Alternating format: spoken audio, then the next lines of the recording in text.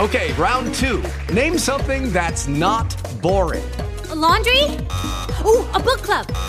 Computer solitaire, huh? Sorry, we were looking for Chumba Casino.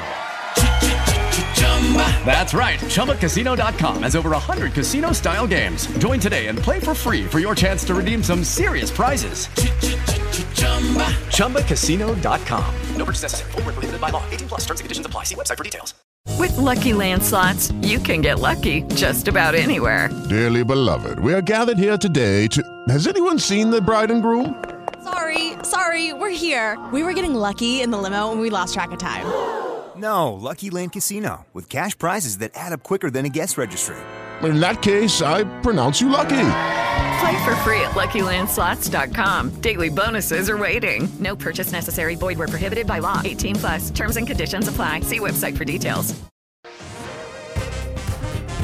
Well, hello, and welcome to another edition of Chin Up Show. This is episode number 16, and on behalf of my team and I, we would like to warmly welcome all of you. Thank you for tuning in. I can just right now see across from me, and I see Benji and Michelle, who are back from Osaka, and I'll have the chance to interview them at the third segment of this episode. And today we will continue the topic on understanding youth and revisioning youth ministry. I heard from the last episode where we started the series that many people have been encouraged and blessed and receiving from that episode a lot of ideas and instructions. One of them is my very own teens pastor, Pastor Daniel, who said, I watched the whole episode, Pastor, and I was really encouraged by it, and I also have felt led to do what I need to do, or even, I think the word he used was, some things you said there confirm the dreams that I have on my heart for the teens ministry. So that's good, and I hope that it will do not just for my own teens and campus pastors and my own leaders here in X Church and AYA, but I really hope that many, many more leaders and pastors and youth ministries throughout Malaysia and maybe even the world will be equally encouraged and equipped by what we are doing here in and through Chin Up Show. So this next few weeks, starting of course from the last episode number 15, we have embarked on a series called Understanding Youth and Revisioning Youth Ministry. And we just feel led by God that it's an important topic to touch on and to give as much information, encouragement, and education to the people that are listening who are interested in youth and youth ministry. Okay, as usual, the first segment is always a little bit of update of how the week has been for me and for the ministry. And let me just start. This past week has really just been busy preparing for the Acts Leaders Conference and the anniversary, and also the global retreat that's happening all together within a span of 4 or 5 days. It starts tomorrow, Friday. Today is Thursday, and we're doing this recording here at the Legacy Studios. And tonight already we'll be having a dinner to welcome most of our global leaders who have arrived. And so it's going to be a great time. We're going to have some really fun food, but more importantly, we're going to fellowship, and we're going to have a great time together. And again, the purpose is to welcome our wonderful heroes back from their places of ministry overseas, and they're here for a short time only, also for the conference and the global retreat. So it starts getting really busy from this half of the day. So there was not many meetings that we could have, and not many other things that could go on. But I'll tell you a few things that went on. Last Saturday, we had our ex-teens meet the parents, and they, for the first time, I think, had it outdoors, and so I think the teens were involved as well. While our leaders met the parents, the teens got to play with each other. I don't know whether it was captain ball or something like that, and they had a good time. But towards the end of the Meet the Parents session, the parents got a chance to play with the teens. And of course, the teens thought that they would win it hands down, but no, the oldies won that day. Yay! And we thank God that parents still have energy to beat down their kids at a game of Captain Ball anytime, any day. Come on. All right. So at the same time, we had the Meet the Parents. We also had Timmy's AJK. For those of you who don't know what Timmy is an organization we started for special needs children. But it's not just for the children. We want to use this organization to be a blessing to parents and guardians and anyone who works among special needs children. So we had a good, I think it was 2 hours meeting. It was facilitated by Elvin, who is, I think, the president of Timmy, if not the president of the United States of America. No, I'm just kidding. He is one of the heads. And he keeps pointing to me from the back of the screen. And he's pointing at me saying, I am the one. I'm not quite sure, because sometimes in some organizations it's chairman, vice chairman, some organizations it's president. The American societies and American organizations usually have president, and possibly we have used president for Timmy because Alvin is more American than he is anything else. All right, so we had a great time, and we were talking about especially use half of that time, half of the 2 hours or more was used just talking about our upcoming special needs conference, which I think we're going to call the Autism Conference, and it's going to be great. It's going to be in July. Is that right? And Shirley just says, yep. And I thought she was talking about a Chinese name. Yep, Benji is here. So, yep, that's right. Hey, we were talking about the conference, and we had a really, really good conference, the first one last year. And so this will be the second one. And the first one was a runaway success. And we had people from all backgrounds there. We even had our Malay friends there, and some Indian friends there, and quite a few Chinese friends there. People from different societies and organizations came. We had Dr. Diana Ling, I believe her full name is. She came all the way from East Malaysia. She's an expert in this field. And so this year, we are believing for a double portion in every way and from every angle. So, July what? I might as well tell them. July 27. I think it's a Saturday, right? So those of you who are hearing me now, July 27, mark your calendar. If you have any interest at all in special needs children, any interest in wanting to know more, or even reach out to them or make a difference in their lives, or you are running a church that, suddenly has seen an influx, or maybe not an influx, maybe it's just one person who is special needs in your church, and you're thinking in your mind, hey, I need to understand more about special needs and how to approach them, how to minister to them. This is a great conference. You don't want to miss it. July 27. I think the venue will be in Summit. And if not, we will let you know. It might even be in collaboration with a university, and we might even have it there. Okay, but we will keep you updated. July is still a couple of months away, and you will receive updates about that. Don't miss it.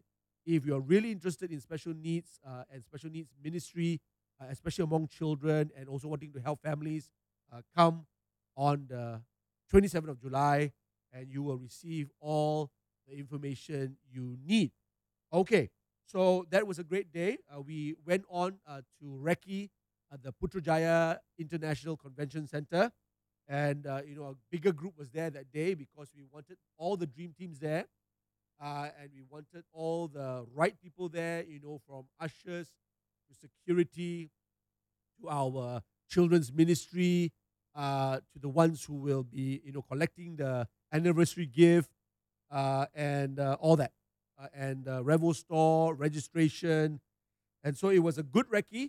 We spent probably about 1.5 hours, looking at every angle and also talking about things that could go wrong and hoping to have advanced preparation so that we can overcome all things. And so we thank God for people who are committed, but also who know what they're doing. And most of them were there. And I believe that our 24th anniversary being celebrated at Putrajaya this coming Sunday is going to be a day to remember. It's going to be history making. It's going to go down really well, really smoothly, and it will be a runaway success. Okay? So those of you who are listening to this, remember 25th of February, this Sunday, we X Church are celebrating our 24th anniversary. If you haven't got your t-shirt, please get it soon. I think it will be made available as well at PICC, Putrajaya International Convention Center. And I think we have about 400 or 500 more t-shirts to sell. And so go ahead, buy one for yourself, buy one for your loved one, buy one extra one, so because you might, want to wear it 2 days in a row, 3 days in a row. You want to get one wash and one new fresh one to wear.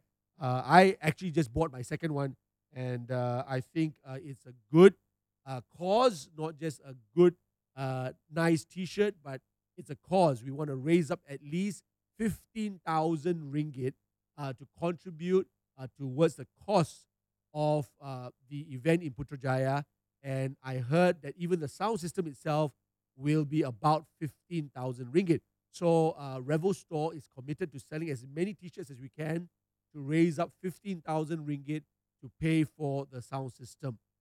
So a t-shirt, one t-shirt is a minimum donation of 35 ringgit. Minimum donation means you can even give 40 or 50. You can give a $50 ringgit note and you can say keep the change. Whatever it is, it is meant for helping with the cost at the Putrajaya International Convention Center. All right? Praise God. Now, the team at the office, the leaders, the pastors, the elders are really, really busy with the planning for our Acts Leaders Conference. I believe it's our first Acts Leaders Conference. I'm not sure whether we will have it every year. So it's not only history making. It might be one of those that we just have it once, or maybe once every 4 years. I don't know. I need to wait upon the Lord to see what He says. But for this year, it's taken over the Acts Partners Conference. I know a lot of you are missing the Acts Partners Conference, and that's why we don't want to be quick to say that the ALC replaces the APC forever. No. I think that it's important to also have the APC, but we want to make sure that all our leaders are on the same page. And when all our leaders are on the same page, I think we can do the APC well. And also maybe within the APC have a slot for leaders in the future. Who knows, okay? So I'm going to wait upon the Lord, seek His face, ask for His leading and His direction concerning 2025 and beyond. For 2024, we're really, really busy and have been busy for the past weeks. If not, the last 1 week has been crunch time. I know Pastor Sandra at the office have been telling people, if you don't have anything else that is urgent, please leave everything aside, because we need all hands on deck. And even volunteers have come in to help pack goodies because we're going to give out a really nice goodie bag for all our leaders. I'm not going to give it away right here, but is going to be good. All right, that's why it's called a goodie bag. And everyone who gets one goodie bag is going to be really, really happy to receive one. And many of the things that the leaders receive is going to be just exclusively for our leaders. All right. So today is already Thursday, and I want to thank all of you for being so involved in the planning and preparation for the ALC.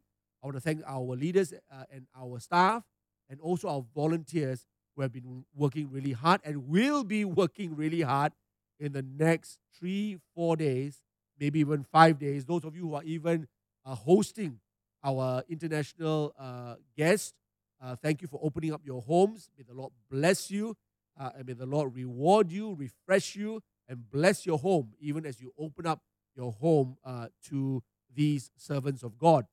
My home is open up to Pastor Lazarus and Sina.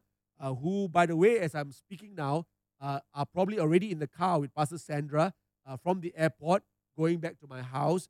Last night was a full night for me as we prepared their beddings and the bathroom and making sure their towels and making sure that they will be comfortable over the next few days with us.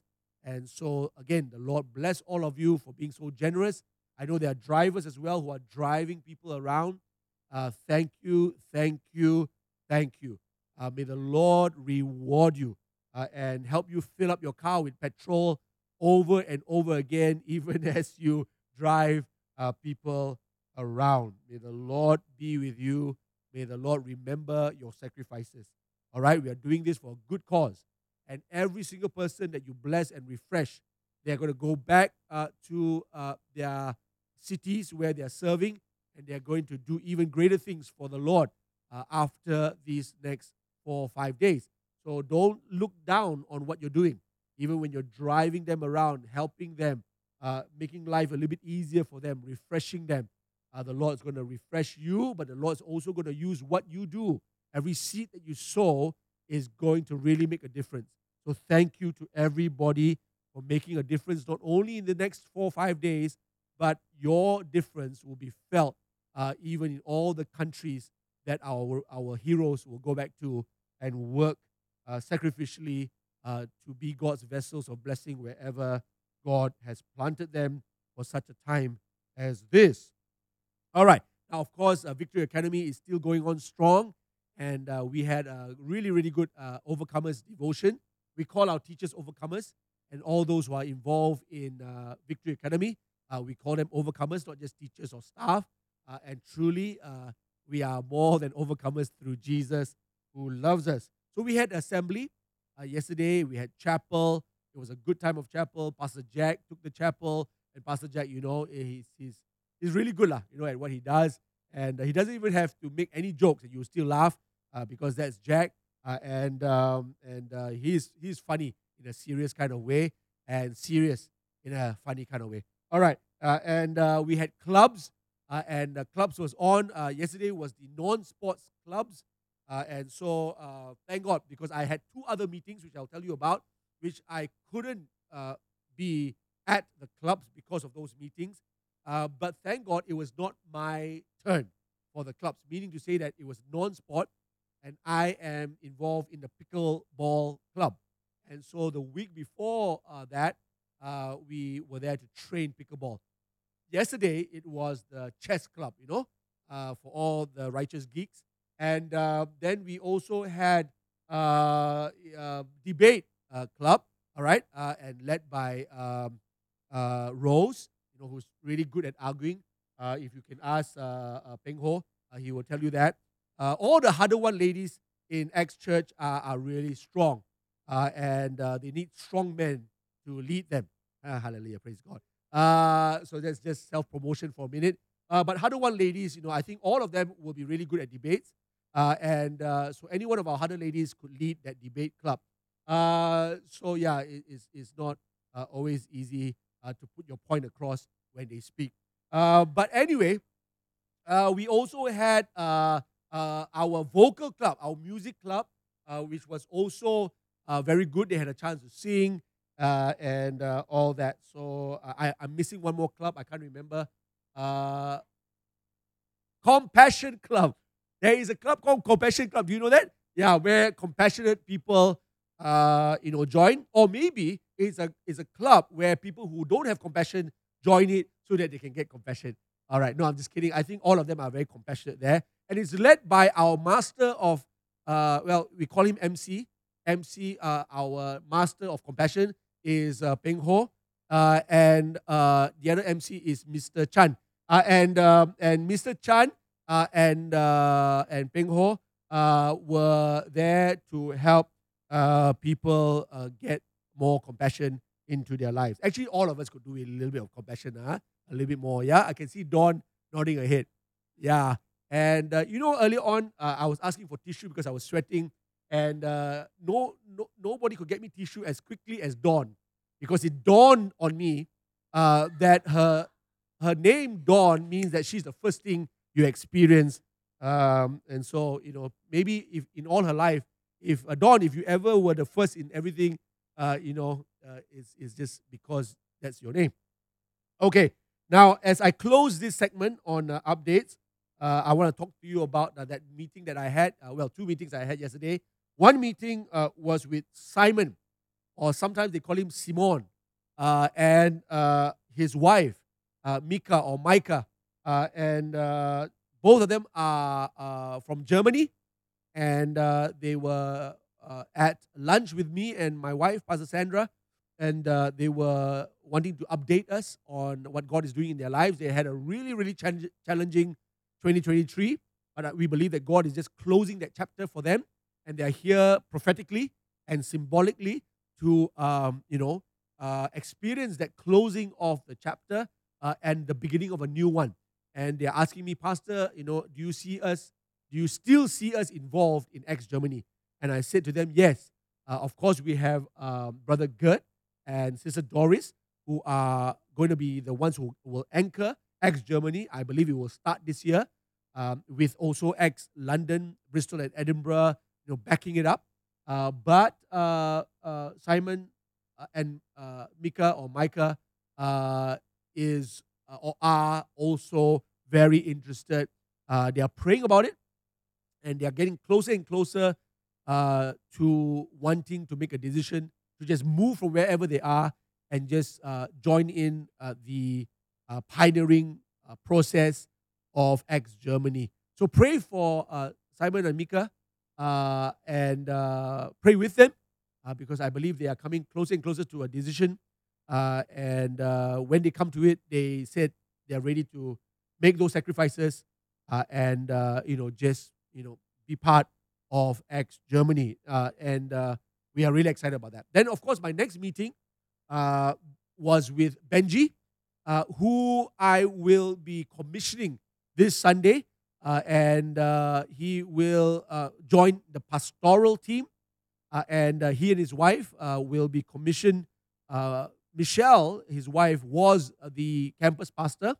And when she was no longer the campus pastor for Acts Church, I called her up and said, Michelle, we will remove you from the pastoral team for a while because, we don't just call people pastor when they're not doing any specific pastoral work. So we are a church that is able to take up a pastoral position when there is the need. And we are also a church that's able to let go. We're not bound to our title. Our identity is not found in our title. And I, for one, will be very, very quick to give up my pastor, even title, because in heaven, they will not know me as Pastor Kenneth. In heaven, they will just know me as Kenneth. So I want to make sure that that's not just me, but everyone in our church is okay taking something up and letting it down because we are not bound to our title. And so Pastor Michelle was saying, yeah, Pastor, anything that you think is right, let's do it. And so, it's very hard to stop people from calling her Pastor Michelle. Some people call her PM, but it's very different from PMX, okay? She is PM, and they call her PM, and it's very hard to change people's habit. So even though a person is no longer a pastor, people might still call you a pastor, and that's fine. I find that people just out of respect will call you that. But it will be my great pleasure to get Benji and Michelle out to the front this Sunday and commission them both. One as the lead pastor of Acts Osaka and the other as the associate pastor of Acts Osaka. So you heard it here first at the Legacy Studios, all right? So there's no turning back. No matter what, there is no turning back. All right, praise God. So that's all I have in store for us at segment number 1. This is episode 16, and you have just heard the update from me for the past week. When we come back, I'm going to continue the discussion on understanding youth and revisioning youth ministry. See you soon.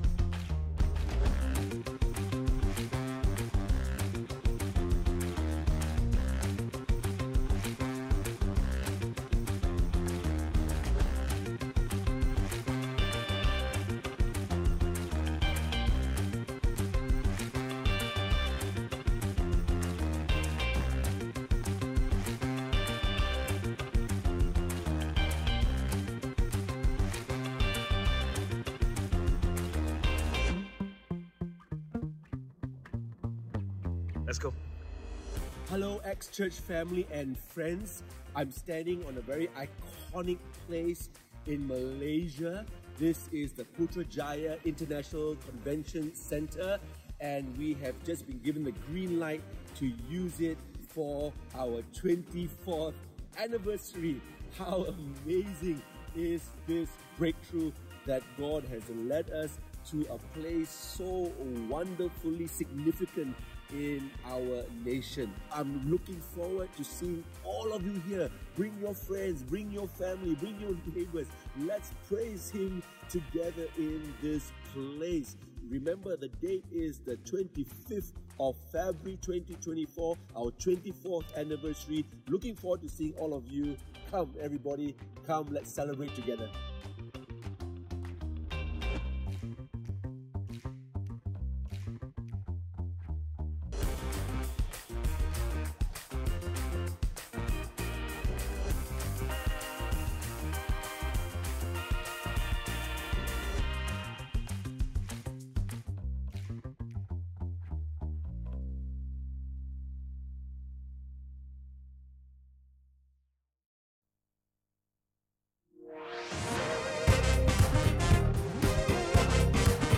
Okay, welcome back from the break.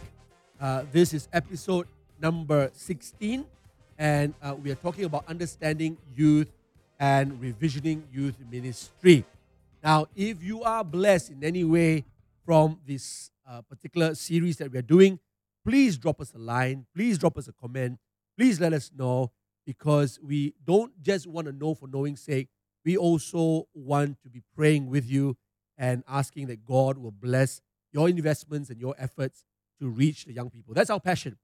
Whichever church that does it, whichever organization that does it, at the end of the day, we want young people to live a better version of themselves and to fulfill every dream that God has in store for them. That's our passion.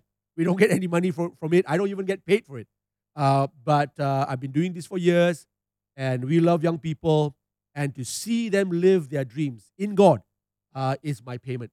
And so that's why we continue to do this, people. And I pray that it will be multiplied, and you who are listening to this podcast and watching will also be able to impact many more lives, and so that Malaysia will not just be another nation where people look down on, or we're not proud of it and just wanting to get out of this nation and leave for another country that we think is greener on the other side.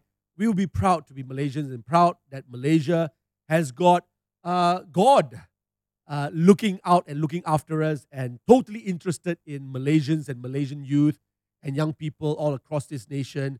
And we are not second-class citizens. We're not second-class nation. We're not a second-class group of young people. We are young people made in the image of God, and we believe that God can do great things, amen, through the young people here in this nation and even through this nation. So let's begin. Last week, I said that teenage years can be the most difficult time. The most difficult time. Not just for the teen, but also for the parent, and also everyone involved. Okay, we're talking about teachers, we're talking about friends, neighbors, brothers, sisters. What happens, the teenager suddenly from a young innocent child becomes an alien as soon as he or she hits 12, 13. Suddenly, their mood changes.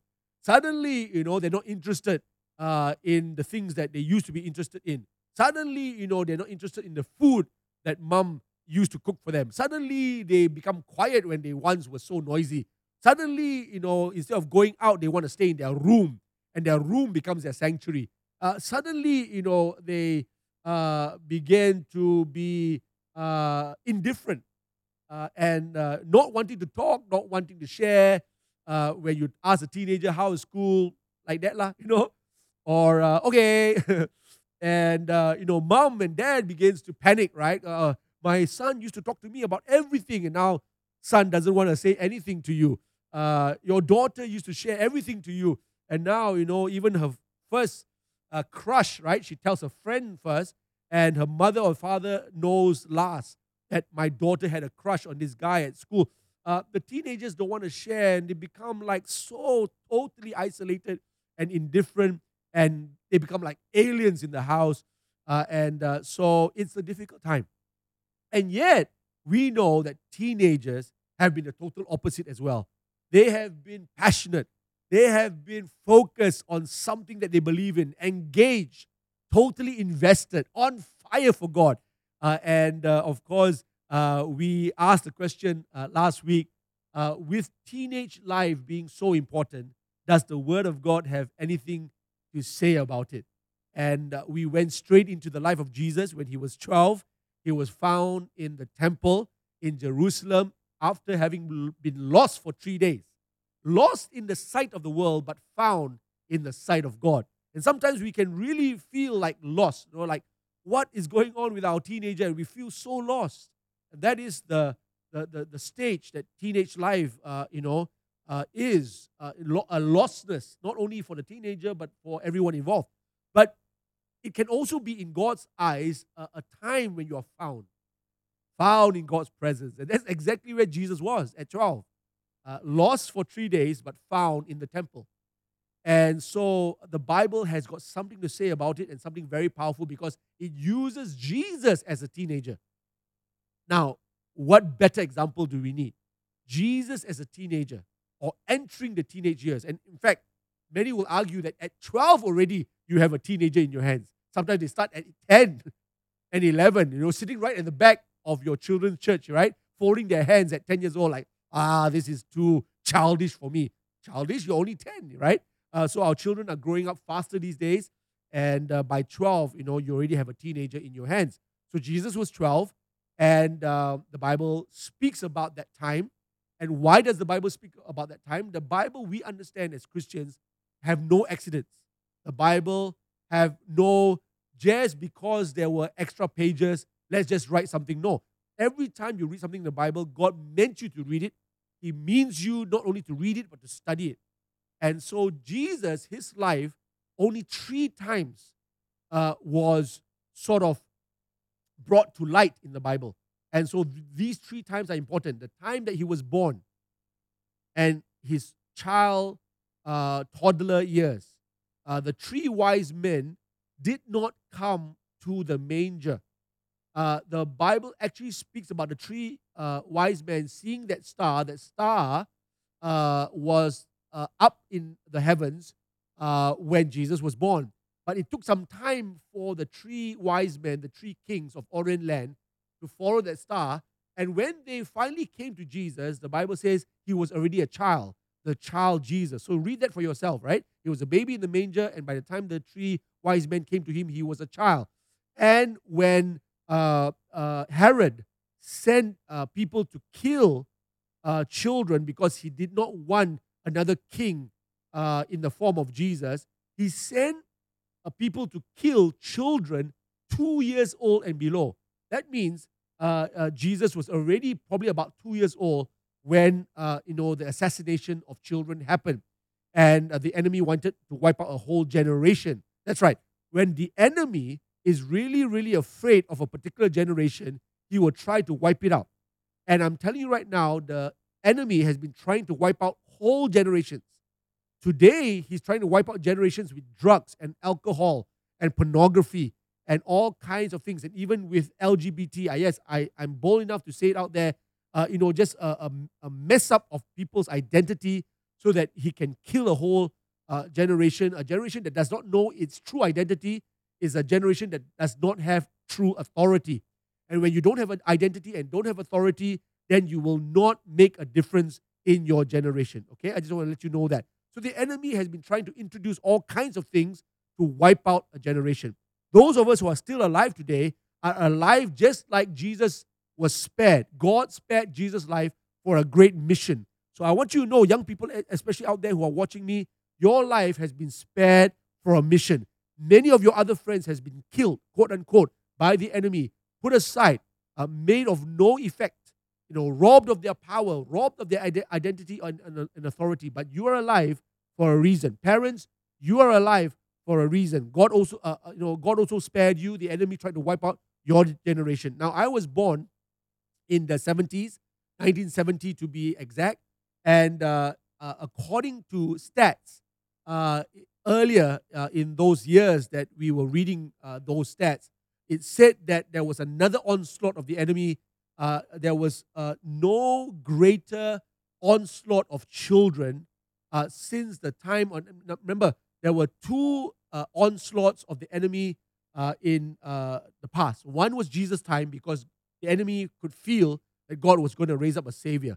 But the other time that the enemy tried to wipe out all children was in Moses' time. So the enemy went in and wiped out all the children, all right, went and killed all the children, especially the Jewish children, but God spared Moses. So every time God is about to raise up a savior, the enemy will feel it. He doesn't know exactly what God is doing, but he will feel it like a savior is about to come, and he will try to wipe out the savior, but God will always preserve that savior. So in my time when I was born, there was a stats that I read that the greatest number of baby killing, either through abortion or through war, was never seen again until the 1970s, late 1960s and early 1970s. So I would presume that God had a plan for my life, that He preserved me even though many babies didn't make it and many children didn't make it. The enemy will try, but God, hallelujah, will always preserve His own. Praise the Lord. Amen. God is a good God. So you are alive for a reason. So we are talking about a youth ministry that's preserved by God, one that we want to build. How do we build a youth ministry that will find our young people in the temple, especially at times when they feel lost? See, people always want to leave church when they feel lost. But I want to tell you right now, when you feel lost, the best place to be is in church. All right? So, how do you build a youth ministry that will find your young people in the temple, learning and answering questions, even when they are lost? And how do you build a ministry? This is what we talked about last Thursday. How do you build a youth ministry that sends young people home? Because Jesus went from Jerusalem. He was found by his parents after 3 days. And the Bible says, of course, Jesus said the famous words, why do you seek me? Don't you know I must be about my Father's business? So even at 12, Jesus knew his purpose at 12. So young people, you want to build a youth ministry where young people, even at 12, 13 years old, already know their purpose. I know a lot of young people are still trying to find their purpose at 18. But you know, at 12, if the youth ministry is really on and on fire and really knowing their mission and their ministry, young people should be able to find their purpose and their passion even at 12, 13, 14. Okay, so how do you build that kind of ministry? And don't forget, Jesus went home to be with his parents and submitted to them. And the Bible says he grew in stature, in wisdom, in favor with God and with men. So we talked about all that last Thursday. You and I want to build a youth ministry that sends young people, come on, home. Too many youth ministries are trying to just become a great youth ministry on Saturday. You try to put all the investment there, all the money there, sound, lights, stage, technology, all that just to give your young people a great 2 hours, like a wonderful, glorified babysitting service. And we don't understand that the best service is to send them home. The best service is to send them home on fire, send them home equipped, send them home educated, send them home with the Word of God, send them home with the truth that sets them free. Send them home not so that they can behave for 2 hours, but they can behave as children of God, and their parents will go, wow, what did you do with my children? And you don't have to say, I just put together a $1 million budget of sound system and got them jumping. No, I'm telling you right now, all those youth ministries that are listening to me right now, you don't even have 1,000 ringgit for your budget. You are in some small town in, I don't know, Muar or Kluang or Sabak Bernam, or some place in Terengganu, where I know churches are facing all kinds of problems in the East Coast. And, we don't hear of great Christian movements in the East Coast. But fear not, because our God is great and God will move in the East Coast and anywhere for that matter. But you must not try to build your youth ministry on big days and big budgets and big sound. No, don't do that. You can be a small church with a big heart.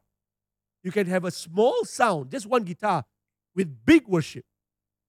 And God is seeking not for sound and lights. He's seeking for those who will worship Him in spirit and truth. So what is spirit? Spirit is versus flesh. And too many of us are moving in youth ministry on our flesh. But He is not seeking for those of us who will worship Him in flesh, but in spirit. And the spirit always is against the flesh always against the spirit. So please make your worship spiritual and in truth. Why? Because truth is according to God's word. And when we know the truth will set us free. And so send your young people home, people. Send them back to their schools. Let them shine in their homes, shine in their schools. It's no use that they shine just for 2 hours at the youth ministry and then they are devils at home and useless at schools. And when I say useless, I don't mean they're not getting 10 A's, but they're not shining for Jesus. They're not loving their friends and their teachers. There's no revolution. Revo at schools. So what if you have Revo in 2 hours in the youth group? I mean, who cannot do that, right? So we want to talk about revisioning youth ministry. All right? And don't forget, it was not at the temple in those 3 days that Jesus was lost that the Bible says He grew. The Bible says the elders and the teachers who were listening and teaching were amazed at the 12-year-old boy by his answers and by his questions. They were amazed. So maybe in the short youth ministry Saturday, we can all be amazed. All right? That's all right. Be amazed. But if you're talking about growing, the Bible speaks about Jesus growing only after He went home. He went home, submitted to His parents, and then grew in stature, wisdom, favor with God and men. So don't expect your young people just to grow, and don't look for growth just in 2 hours. Look for growth from Monday, to the next Saturday. Are you with me? This is a youth ministry we want. And again, when they are lost, they're not found in a gaming center. They're not found in a sports center. When they're lost, they're not found in some place, shooting up drugs into their veins. When they are lost, and when you have lost them, and you don't know what to do with them, they are found, in the temple, in the presence of God. Give them a real sense of love for God. That's right. Youth ministry, listen to me. Listen to my heart. Try your best in all that you do to give them a real love for God. And the only way you can give them a real love for God is let them experience God themselves. Let them encounter God themselves. Let them do stuff for God. Let them go on missions. Let them see for themselves. Don't do everything for them. The young people today are so pampered. Parents, your fault as well. When I watch the show on the Dog Whisperer, you know what the Dog Whisperer usually says? The problem is not with the dog. The problem is with the dog owner. And so most of the time, the problem is not with the teenager. It's with the guardian. It's with the parents. So stop pampering them. Stop living out their faith. Give them a real experience. Allow them to go out and serve. Allow them to serve in church on Sunday. Don't stop them. Don't say, this year SPM year. So what? SPM year means cannot go to church. Stop doing that. Stop robbing your young people's faith. Stop dictating their faith. Let them taste God for themselves. Because I'm telling you right now, you cannot be with your young people forever. So you want to give them a true, real, genuine, raw, real experience and encounter with God. When your young people encounter God, they will love Him because they will know His love for themselves. Give them that. And I tell you what, until they are old, they will never forsake the church. They will never forsake God.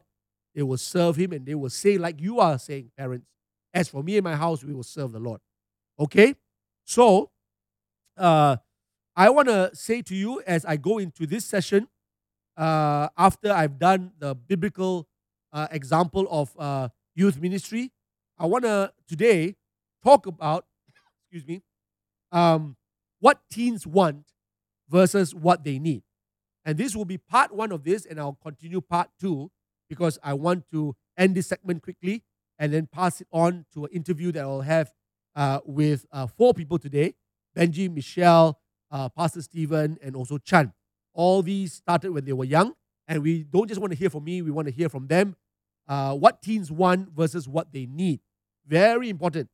Again, parents sort of know what teens want. Because teens will either tell you what they want or they will show their displeasure at not getting what they want. And then therefore you know what they want. But can I tell you, youth ministry does not exist for young people's wants. It exists for their needs. There is a difference.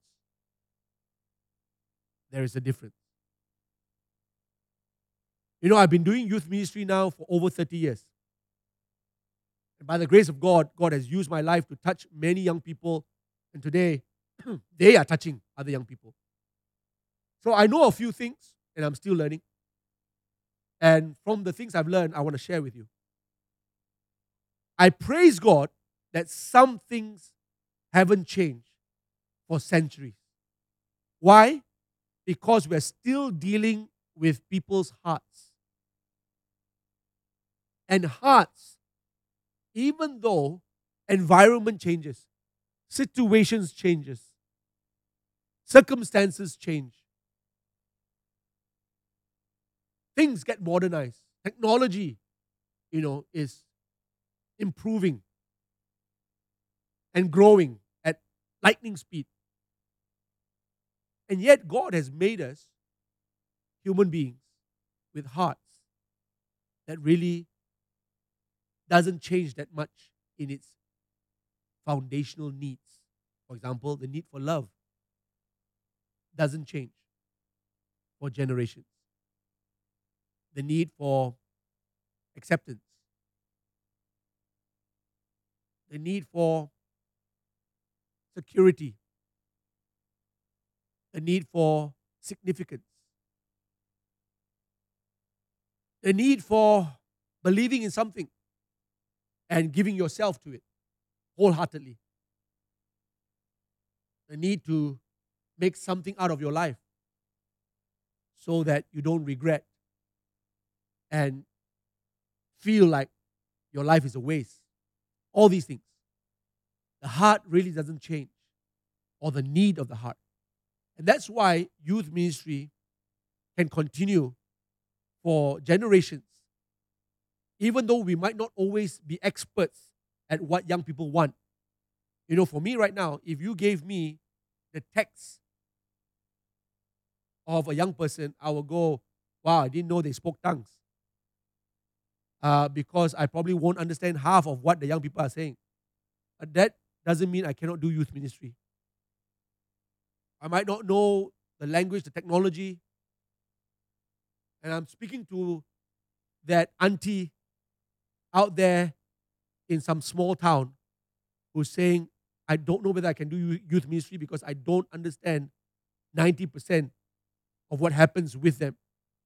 But I'm telling you, dear sister, I'm telling you, dear uncle, dear brother, maybe you are 67 and you're the only one that is there because you're the only one that shows interest to the young people, and they say, okay, you be the youth director. And you go like, I'm 67. What do I know about youth? Listen, youth ministry is not about giving young people what they want. Parents can do that. iPhone can do that.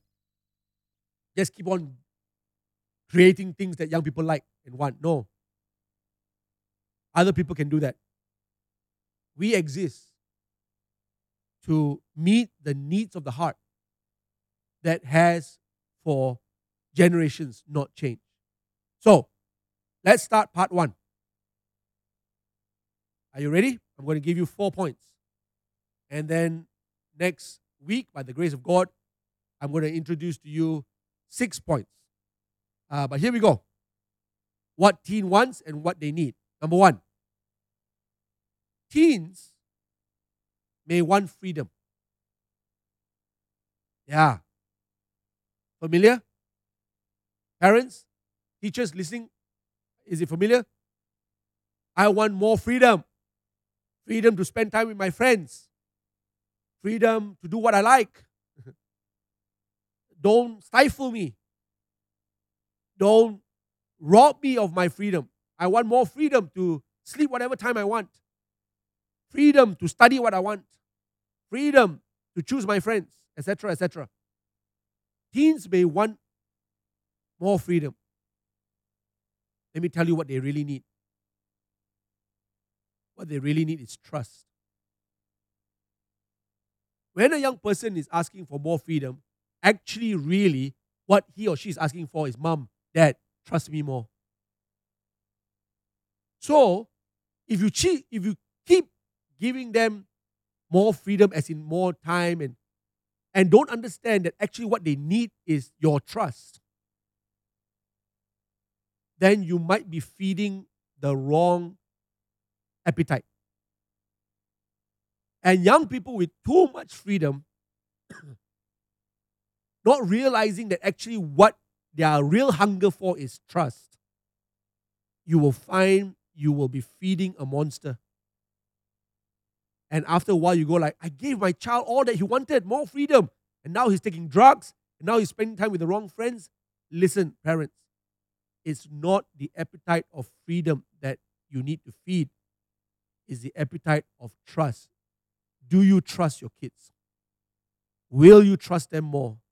Will you give them responsibilities that could increase that trust? Let them earn that trust a little bit. Not to say that they must always earn everything from you. No. But young people need to understand that actually some of these very important gifts, even in the form of trust, that we give to our young people must be earned. Give them a task and say, well done with this task. A. I'll trust you with B. Well done with B. I'll trust you with C. Well done with C. Here's my Mercedes-Benz. Go drive this one because you were so good with the Proton Saga. Are you all still with me? And your children will learn, wow, actually, it's a principle. If I can be faithful with the little things, God will give me more. God will trust me with more. It's biblical. That's number 1. Number 2, teens may want a handphone, an iPad. So they're always asking for a new handphone, right, parents? And you get angry because you think they want a handphone. You think they want a smart tab. Mom, iPhone 16 has come out. iPhone 15 is trash. Come on, Mom, my friends also have iPhone 16. In fact, iPhone 17 is coming. I'm prophesying. No, I'm not. It'll come out, right? You know it. It's one of those easy things to prophesy. Because you know it'll come out. Because you know the people out there are for your children. Very, very easy, right? A lot of people out there are coming out with products for young people. And when young people have no identity, no authority, no security, no sense of like, I'm okay. Do you know my iPhone? Someone just asked me the day, what is your iPhone password? I said, I don't know. I just know how to use it. You know why? Because it's a communication tool. And as long as I can communicate, that's it. I'm very, very small on material things. Material things never define me. So, Elder Kenya said, Pastor, I think we need to get you the latest because you keep taking videos and all that. Now you're putting it on TikTok. And I said, never mind, this one it can still work. No, the other one is sharper, Pastor. I said, whenever you're ready to give me a fresh iPhone, you can do it. I won't reject it, but I'm okay. Now we want all our young people to be okay. Now, listen. They might want a handphone. So now let me give you the need. The need is they actually need communication.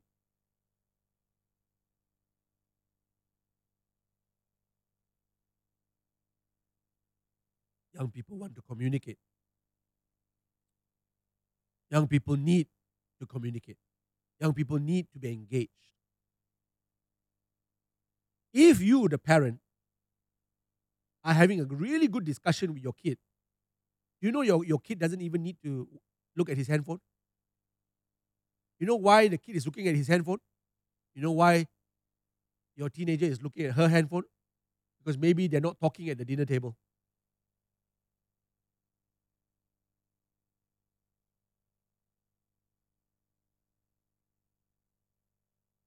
Actually, they don't really need that handphone or that latest handphone. They just need to talk. Please don't equate giving your child a handphone with the fact that you are communicating. Engage. They need engagement. I remember a family tried this. They said, how in the world do we get our kids off their handphone at dinner time? And so God gave them some ideas, and they began to make cards. And the cards would ask questions like, what's your favorite food? And things like that. You know, what are your dreams for your life, your future? And dad and mom also agreed not to use their handphone during dinner time. And they said to their kids, who reluctantly agreed with some, pushback for the first 2 dinners. And by the 10th dinner, the parents reported that my children now don't even bring their handphones to the table because we have a box of cards where we pick it out. And the son will say, okay, Dad, I have a question for you. How did you fall in love with mom? And Dad will say, oh, wow. Okay, well, back in school, blah, blah, blah, blah, blah, blah. And then Dad gets to pick out a card and go like, okay, I have a question for my daughter. Daughter, what kind of guy would you marry one day? And the daughter said, oh, right? And they started talking. The 12th dinner, the 15th dinner, the 20th dinner, the 50th dinner. And none of the kids missed their handphone during dinner time. But the day came when the kids were grown and they no longer had dinner with their parents. And when you ask the kids, what do you miss most? They said, we miss most about having those conversations with our parents during dinner. We used to have them every night. Now we don't have them anymore, not as frequent. And the kids are trying now to exercise that in their own family. Some of you are saying, no, my kids will never be able to give up their handphone. No, it's not the handphone that they really want. It's communication and engagement that they really need. Number 3, teens may want excitement. Everything must be excited, right? Woo! So they're always talking like this. They're always saying, this youth ministry not exciting lah, compared to the church in KL, that particular church. Our sound, not exciting lah. Our lights not exciting lah. Our material that we're doing Bible study with not exciting lah. They compare. They look at other people, they compare. They look at their neighbors, they compare. Our family not so exciting lah. We don't get to go for trips. Wow, my neighbor just went to Disneyland last year. We don't get to go anywhere. Not exciting. My parents, not exciting, right? And you think they want excitement in their lives. And so our youth ministries keep building our youth ministry on excitement. We're so stressed out because it keeps getting more and more expensive. And after a while, you're running out of ideas. And so you have to buy ideas now from the internet. You have to buy ideas now from other churches. You have to, you think that paper and pencil is not enough anymore. You think that, just whatever you have is not sufficient because we are so bound by this lie that our young people actually only want excitement, and only when there is excitement, like a growing addiction to excitement.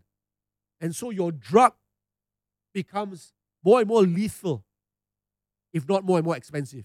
Once upon a time, it was just cigarettes, and they go, ooh, this is good. And then suddenly, cigarettes are not enough, and then it becomes ganja, right? And I'm talking in terms of how we want to build our ministries.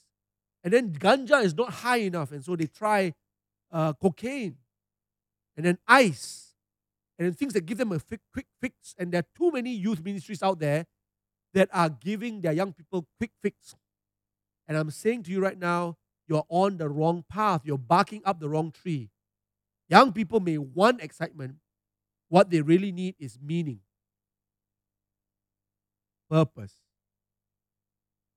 They're looking for meaning. Are our youth ministries giving our young people meaning and purpose? Because I find that when you build your youth ministry around meaning, is this meaningful? Is this meaningful? That would be sufficient to overcome the addiction to excitement. Because within meaning is excitement. Within purpose is the satisfaction of an itch for something that makes sense in my life.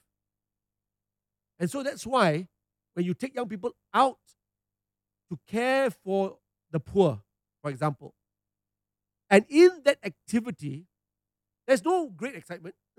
You're taking them to a poor community. There is no Coca-Cola there. There is nothing, no air conditioning.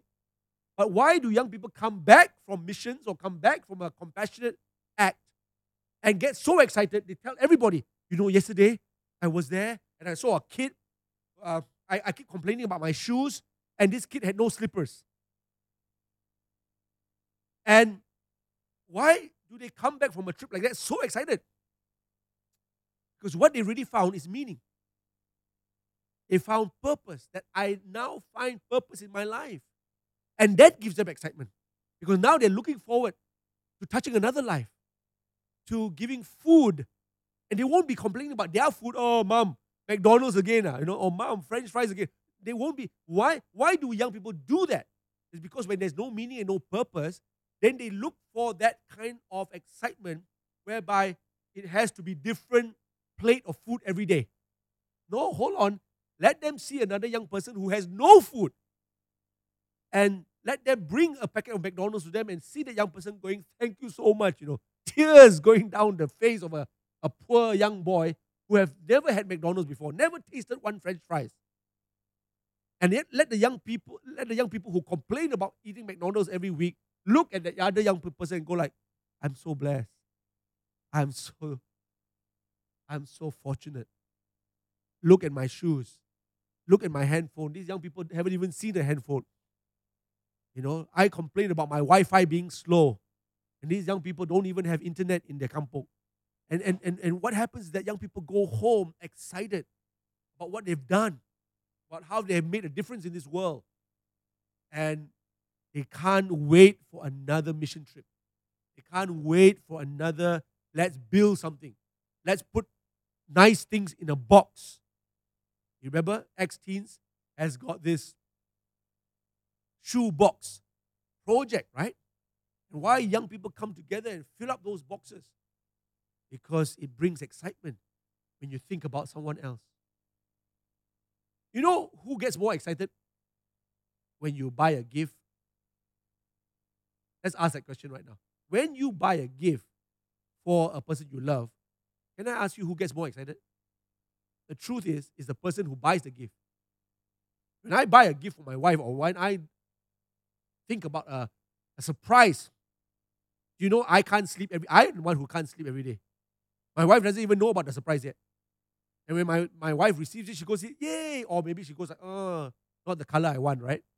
But you know who's excited? We are so excited that when we give the gift to our loved one, we want them to open it now. Hey, open now lah. And the person said, no lah, never mind lah, wait until Christmas. No lah, open now. No, wait until tonight lah. No lah, open now. Wait until tomorrow lah, Christmas Day. No lah, open now. Right? We are excited to see the expression on their face. Because it gives us great satisfaction when other people are happy. . It gives us great satisfaction when other people are happy, especially the people that we love. You want to give excitement to your young people, your youth ministry, help them find meaning and purpose. Finally, for today, teens may want to join a gang. I want to join a gang. It could be gangster gang, which is something you pray against. Or it could just be a group in school, the popular group. Girls get very affected about this, I know. They want to join the cool group and be accepted. And you go like, hey, daughter, don't worry lah, it's okay. You are you. And, God loves you, right? And sometimes even that doesn't work. And you give them a Bible study about identity. And they go to school every time they see, it is the popular girls that are getting all the attention. The popular girls that are, looking good and getting all the encouragement. Wow, so beautiful. Wow, new fashion. Wow, new shoes. Wow, And your daughter is being slowly but surely swept away by the lie of popularity. Your son wants to join a sports team, not because he likes that sport, but because he found out that the best basketball players in his school gets the most attention. They're the most good looking. They get the most girls, So, you think that your young people want to join a gang. And we're talking about the difference between want and need. So let's close this segment. And let me tell you the real truth. The truth is that they might look like they want to join a gang, but actually what they need is belonging. Belonging. They want to belong. They want to be a part of something that makes them feel a part of something. So, if we could, in our youth ministries, give young people a sense of belonging, it takes away the need or the want to join a gang, especially a gang that would not be good for them. Actually, when I look at it, right, even a church is a gang, but a good gang. A mission team that goes out is a gang out to do good. A team that goes out to plant a church is a gang focused on building a church. So, it's not that gangs are wrong, but it's which gang. Which gang will you be a part of today? I'm glad to say that for me and my wife, we are part of God's gang. And as long as God is pleased with our lives, we're not worried who are displeased with us. Because there's a statement here in Acts Church that says, if you please God, it doesn't matter who you displease. But if you displease God, it doesn't matter who you please. So we want to teach our young people to be part of God's gang and to find belonging there, even if it's just Him and God. Because when one plus God, we heard it said before, you are the majority. So, youth ministries, find a way to bring belonging. Make sure that there's no one in your youth group, even if your youth group is only 10 people, that feels lost or isolated or that they don't belong. Create that belonging. And you don't have to create belonging with a big budget. Belonging can be found in a mama shop where everybody is having a good roti canai together. Because it's not about the mama shop, it's not about the roti canai, it's about the feel and the sense that I'm accepted into this group, that they love me and that they accept me for who I am. And I don't have to be somebody else. I can be myself. I can be myself, and this group accepts me as who I am. So, there you go. 4 quick points to understand the wants and needs of teenagers and how our youth ministries can really make a difference. We're going to take a short break, and we're going to come back with our final segment where we will interview 4 of our leaders and ask them what they think about what teens and young people need. See you soon.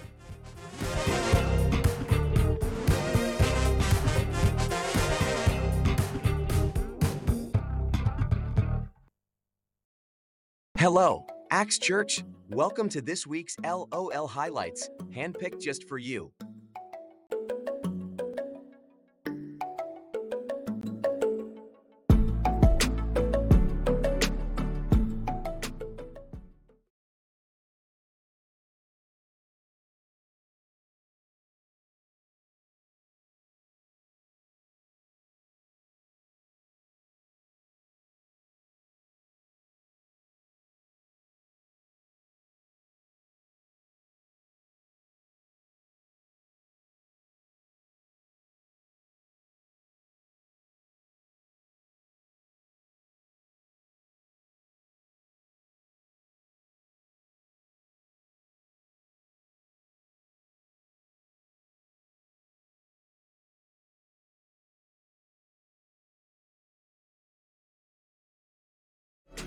Before we continue, let's check out these stats first.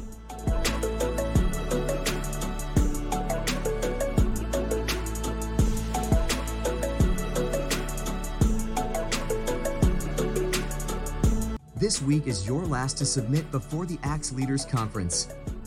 Here are the 3 ways that you can participate. Number 1, compose a heartfelt message. Number 2, design your own unique card. And number 3, record a video of yourself.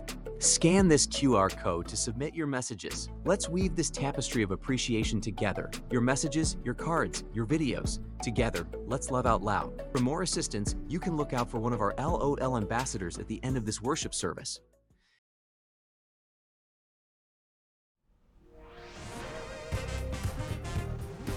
Okay, we are back again, and we are now at segment 3, the last segment for episode 16.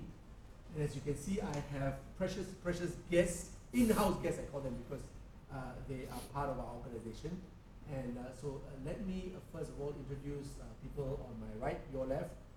We have Benji and Michelle, who are back from Osaka for the Axe Leaders Conference, the anniversary as well as a global retreat. So welcome back. Hi, Pastor. Thanks, Pastor. Good to be here. Good to be back. Yeah, and Michelle is pregnant, and Benji and Michelle are blessed. This is going to be their first child, and we are so happy for them. They are also treated very well in Japan. I heard that when you came through the immigration and all that, they treated you very well. Yeah, fast lane. Fast lane. The only other time you can get fast lane if you sit first class and business class. Or now, if you get pregnant. Yeah. Yeah, that's right, Pastor. Great perks. So good. So the only thing is that, of course, after a certain month, you can't travel anymore, right? Yeah. Maybe 7th or 8th or something like that. Yeah, but good to have you back. Yeah, thanks, Pastor. Pastor. And we want to now go to my left, your right. And we have with us Pastor Stephen and Chan. Pastor Stephen is the church plant coordinator for Axe Bandar Utama, XBU for short, or Abu even for shorter. Yeah, Abu. And he started the church maybe about a year ago. A year and a half. A year and a half already. Wow, time really flies. Yeah. And Chan is the church plant coordinator for X3 Kembangan, or XSK, or even shorter, ASK. ASK, Yeah. ASK. And they're always asking for God to move in their community. And Chan, the church XSK would be 1 year, 3 months. 1 year, 3 months. Wow, Yeah. I was going to say 6 months, But actually, I was there to Yeah, celebrate anniversary. the first birthday. Yeah. And we celebrate the first birthday actually at camp. Yeah, at the camp. At the camp. Yeah. All right, fantastic. And I was there at Japan, Osaka, to celebrate the second? First anniversary. First anniversary, and I was there last maybe October. October also. October. And it was really, really good to be with you. Of course, Pastor Sandra was with me. And so let's get straight into it. This series, including what we're talking about today, is talking about understanding youth. and Revisioning Youth Ministry. And I've invited you on this show today because all of you started when you were young people yourself. In fact, today you're still young, but we're talking about even in your teenage years, because even at campus student, you're still 18, 19, so there's a teen at the back there. So you can remind me of your stories today, but also as you tell a little bit of your story about when you were a young person, what happened that made you join us as a church, but also after that join the mission of the church, leading to the place whereby today all of you are church planters. And of course, Acts Church is big on church planting, but many people have not heard about young people planting churches. Maybe when they are in their 20s at the earliest, maybe out straight after Bible school, or maybe when they're retired.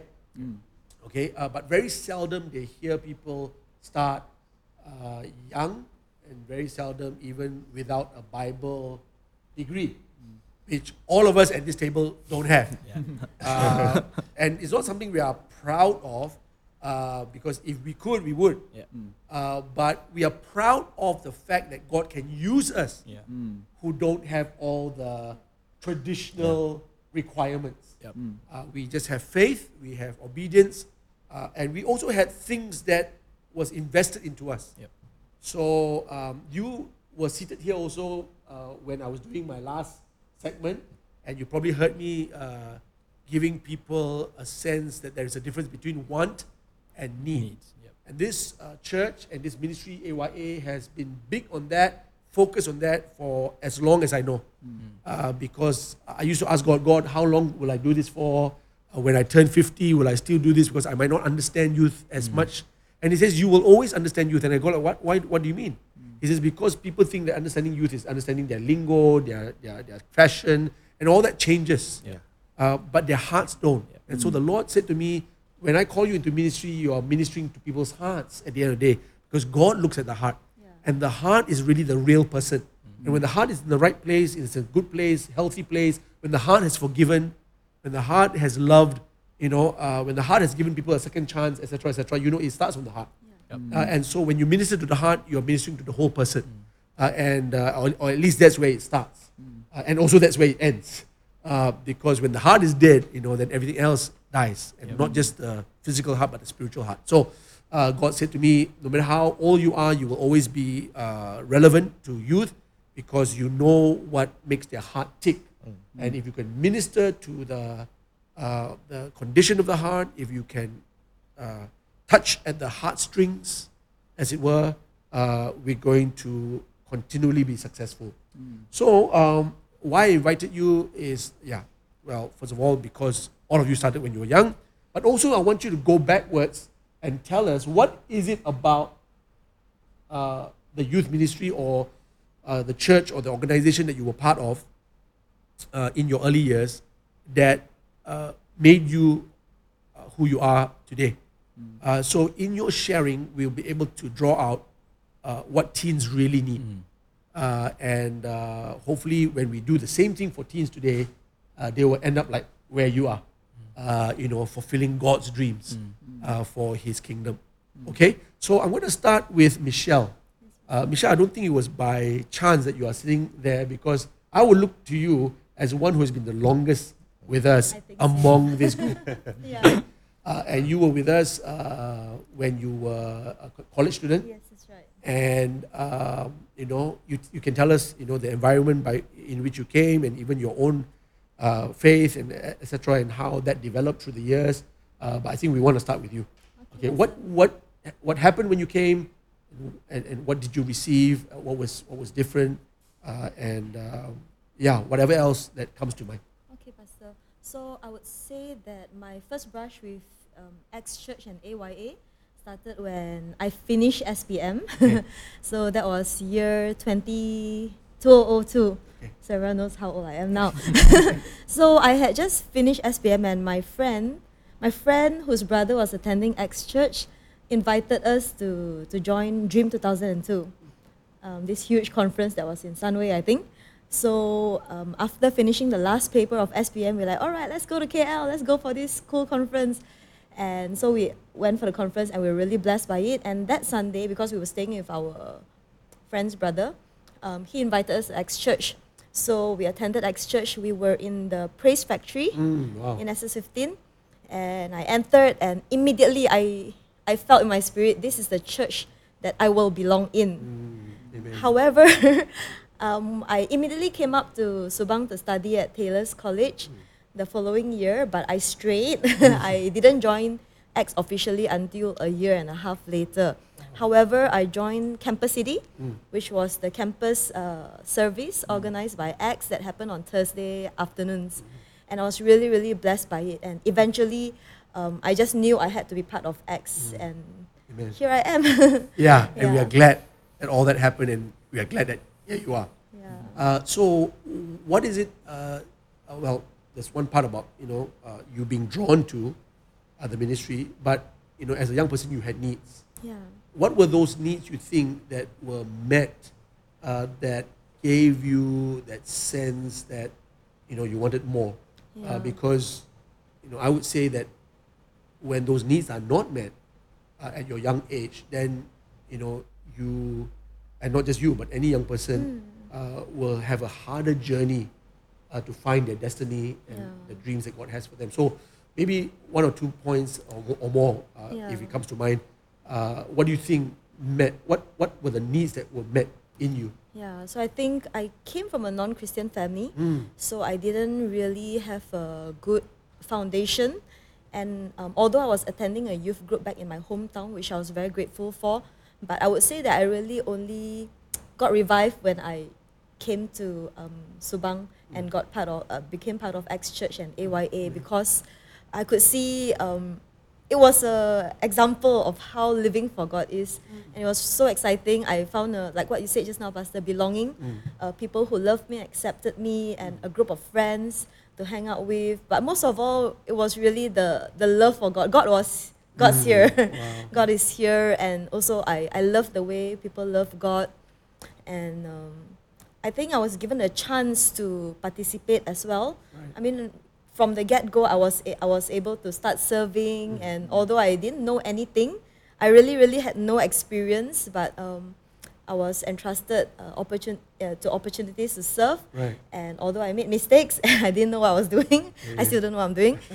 But there were people who believed in me and guided me, and I'm really grateful for that. Amen. Praise God. Just the earlier segment, if you have forgotten, I touched on wants and needs of teens. And I talked about how teens need trust, and I can hear a little bit of that coming through.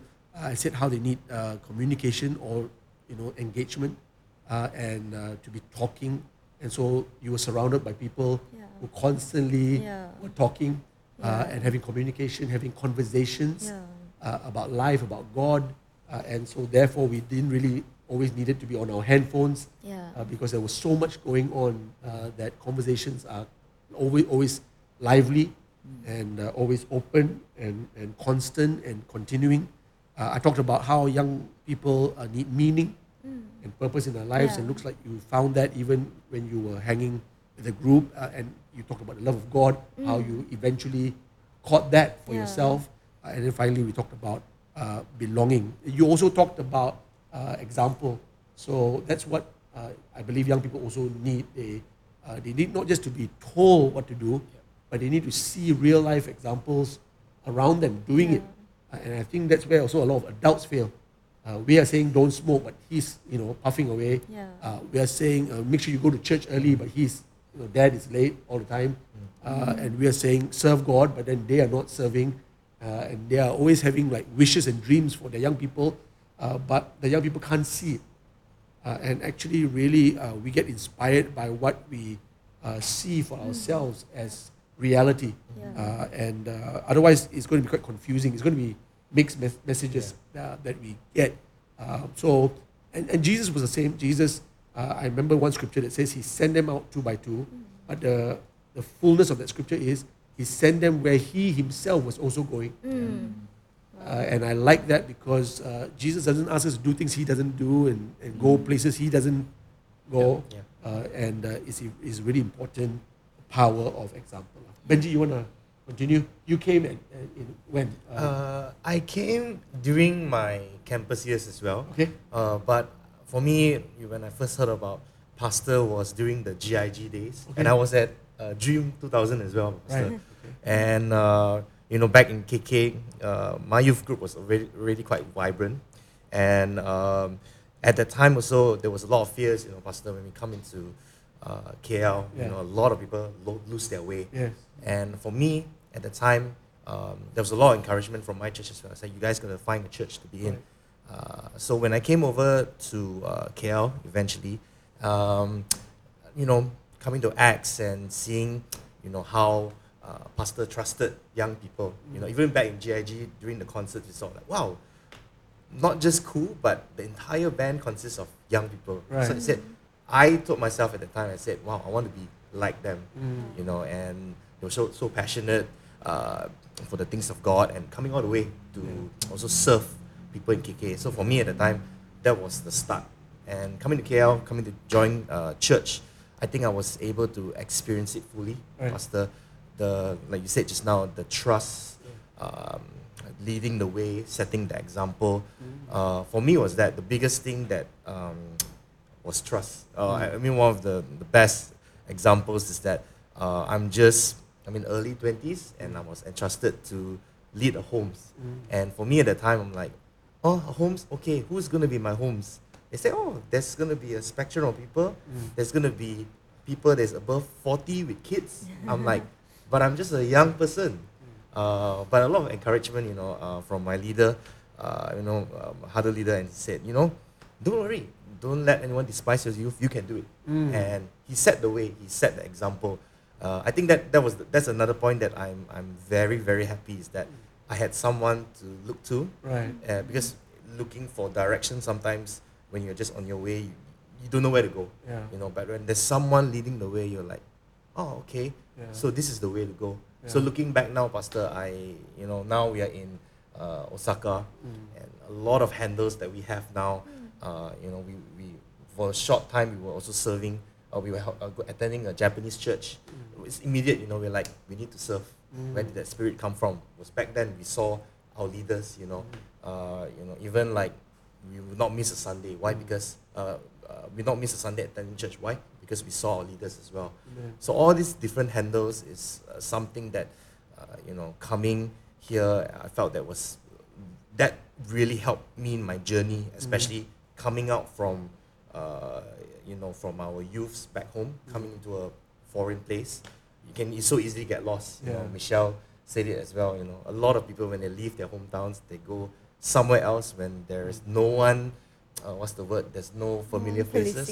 No one, not to say policing, but there's someone to tell you. But we've seen so many people like that. But coming to a church that believes in you, have a community that cheers you on to say, hey, keep the faith, run the race. I think that's something that is that's something that helped me in my journey as well. That's good. Thank you for sharing that, Benji. I think we're hearing it again. It's trust. Of course, trust involves believing. You can't trust if you don't first believe.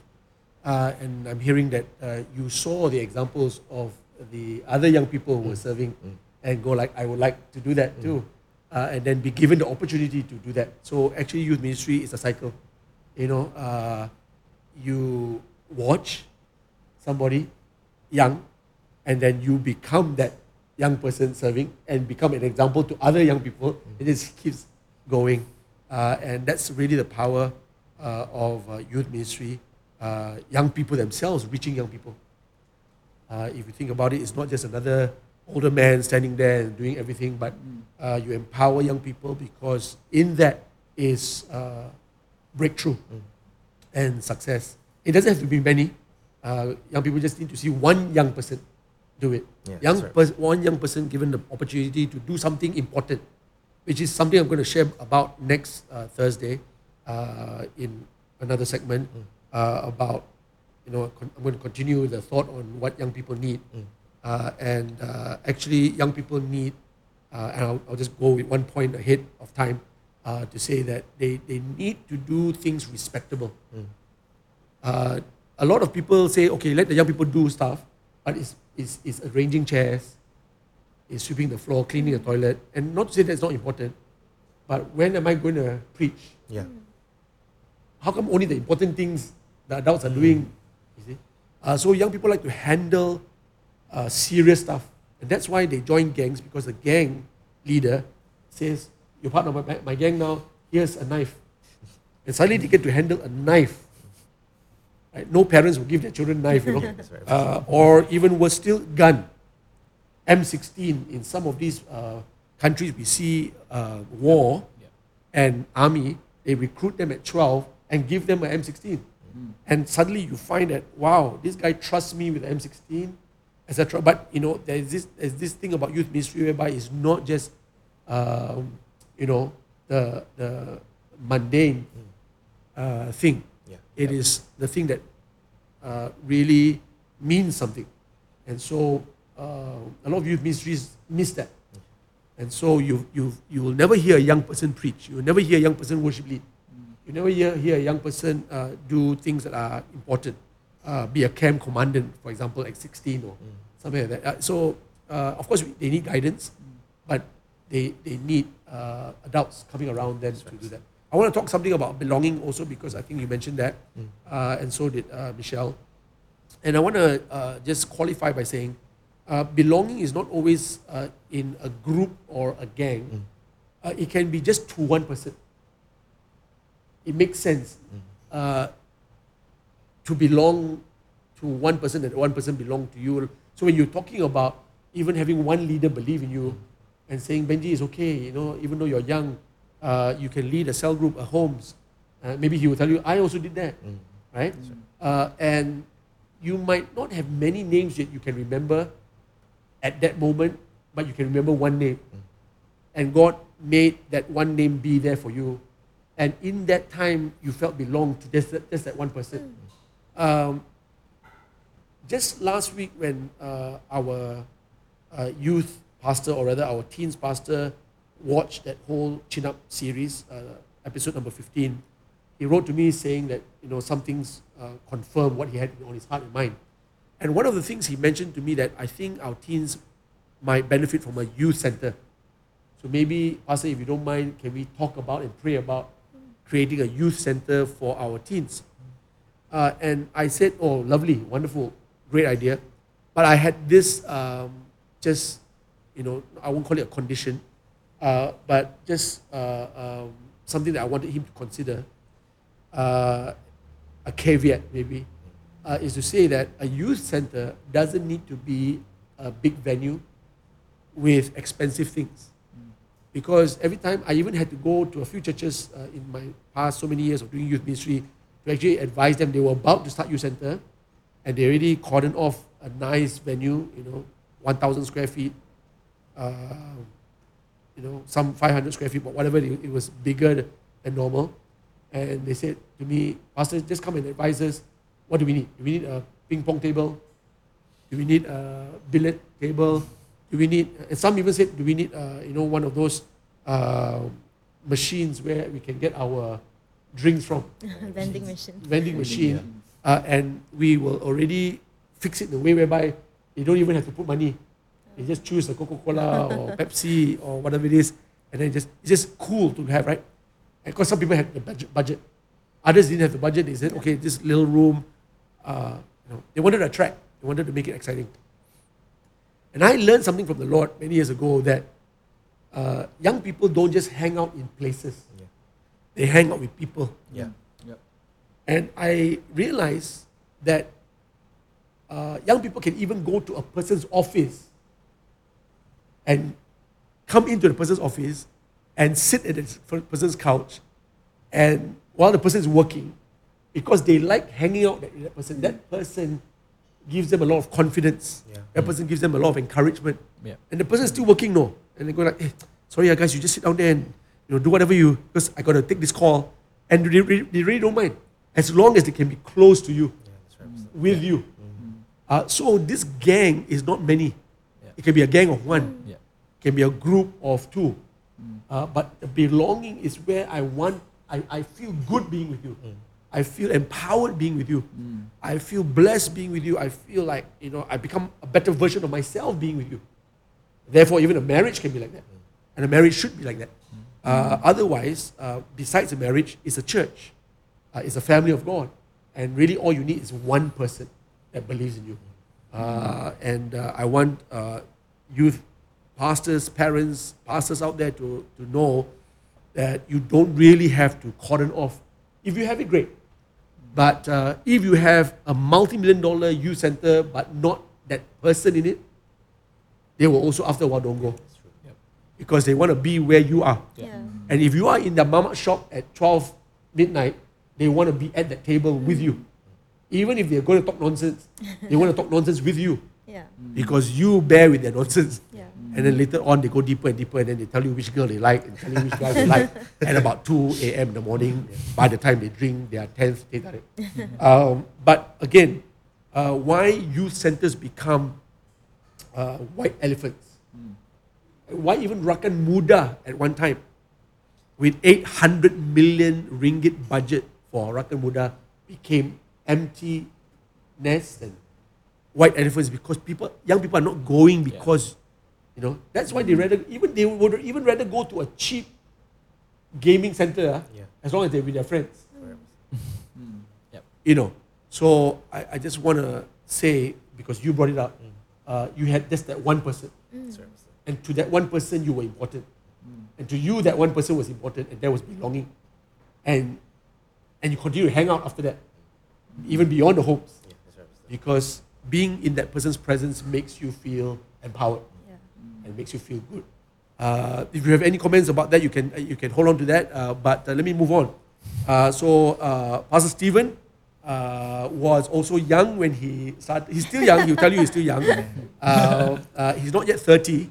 And Pastor Andrea and I, that day just looked at each other when he told his age, because we are married about the same time as he was born. And so could have been, the age of our son. And it gives us great joy that until today we are still involved in young people's lives. I can't remember when you joined us, Stephen, you can tell us, but I do know that you started Acts Bandar Utama around about age 26 maybe, or 27. When was it? Yeah, because you should be 29 this year? Yeah, 27, yes. Yeah, because you say it's 1.5 years old, right? Yeah. So, and even before 27, you had to think about it, pray about it, dream about it. So even by 26 already, while other people are thinking about what's the next car they want to buy, the first apartment they want to invest in, you were thinking about the kingdom of God and the first church you would like to plant for us. So, of course, that didn't just happen at 26 and 25. That must have happened all the way back to when you were a teen and when you joined us and what you caught. So tell us also what in your thinking is what young people need, because you also receive the same. Tell us your story. All right, thanks, Pastor. I think I'll go a little bit back to, I came from a Christian household. So an Anglican church back in Penang. I grew up there. And the thing that, as I reflected back, what really impacted me during that time as a teenager in youth ministry was, I don't really remember the activities we did. I mean, I can briefly remember, but it's not really imprinted emotionally wise. What really was imprinted in my mind and my heart was those moments where my pastor said, come to my place for lunch before youth fellowship starts. Just come, I'll get my wife to cook you something simple and let's just hang out. And we didn't even talk about spiritual stuff. I wasn't in trouble. Usually there's a connotation of pastor wants to meet me. Something must be wrong. But it was just a hanging out. He was just asking how you're doing, how's school, how are things with your parents. At that time, I wasn't in really good relationship with my parents. Right. I was really rebellious at the time. So he would ask those questions. Hard to imagine that you were really rebellious. I was. But yeah, so I remember those moments, those conversations, the times where I remember when I was 19, I had an inkling that I may have depression. So the first person I thought of reaching out was my pastor at the time, and he straight away said, you know what, come to my office.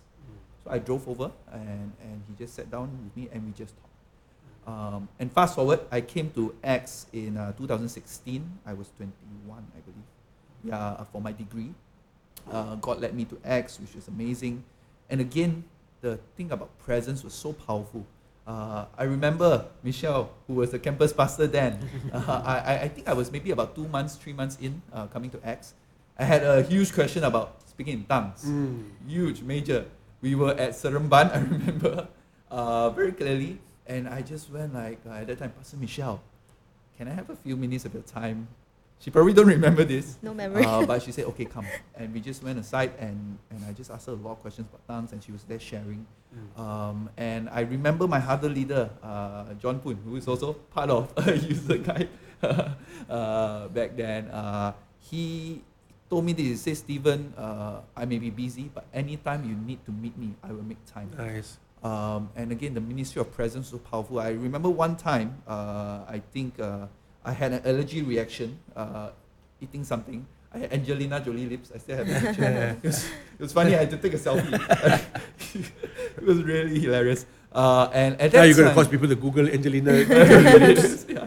And at that time, I think Benji and John just came back from a trip shooting overseas. It was 11 p.m. And when John found out about my allergy, he's like, I don't care. I'm going to come pick you up right now, bring you to the clinic. I'm like, no, I'm okay. I'm really okay. It's just aesthetics. I'm not feeling any pain. I'm alright. He said, no, I'm bringing you to the clinic right now. So straight from the airport, came, picked me up, went to a nearby clinic to get medication and all that. I think that was really powerful for me to know that I have people with me whom my problems are not too small for them to listen. Whatever questions I may have, they make time. I think that was really powerful. And through the presence, I think one thing that both Michelle and Benji spoke about was trust. Again, at that time, I came to Acts barely 4 or 5 months, and I remember we were on the brink of starting Campus City at that time. I didn't know about it. And then Michelle just came to me and said, hey, Stephen, I can tell you have a heart. At that time, I didn't even know if I had. It's a restart, right? Yeah, Campus City actually have had a few restarts. That's right. The first one was in your time. Yeah. And then after that, when you became campus master, you were restarting. Yeah. So that's what you're talking about. Yeah, Okay. so there was restart, and then Michelle just came like, hey, do you want to be part of the team? I'm like, me? I'm only a few months in, but I felt confirmation. I felt like, yeah, I want to serve.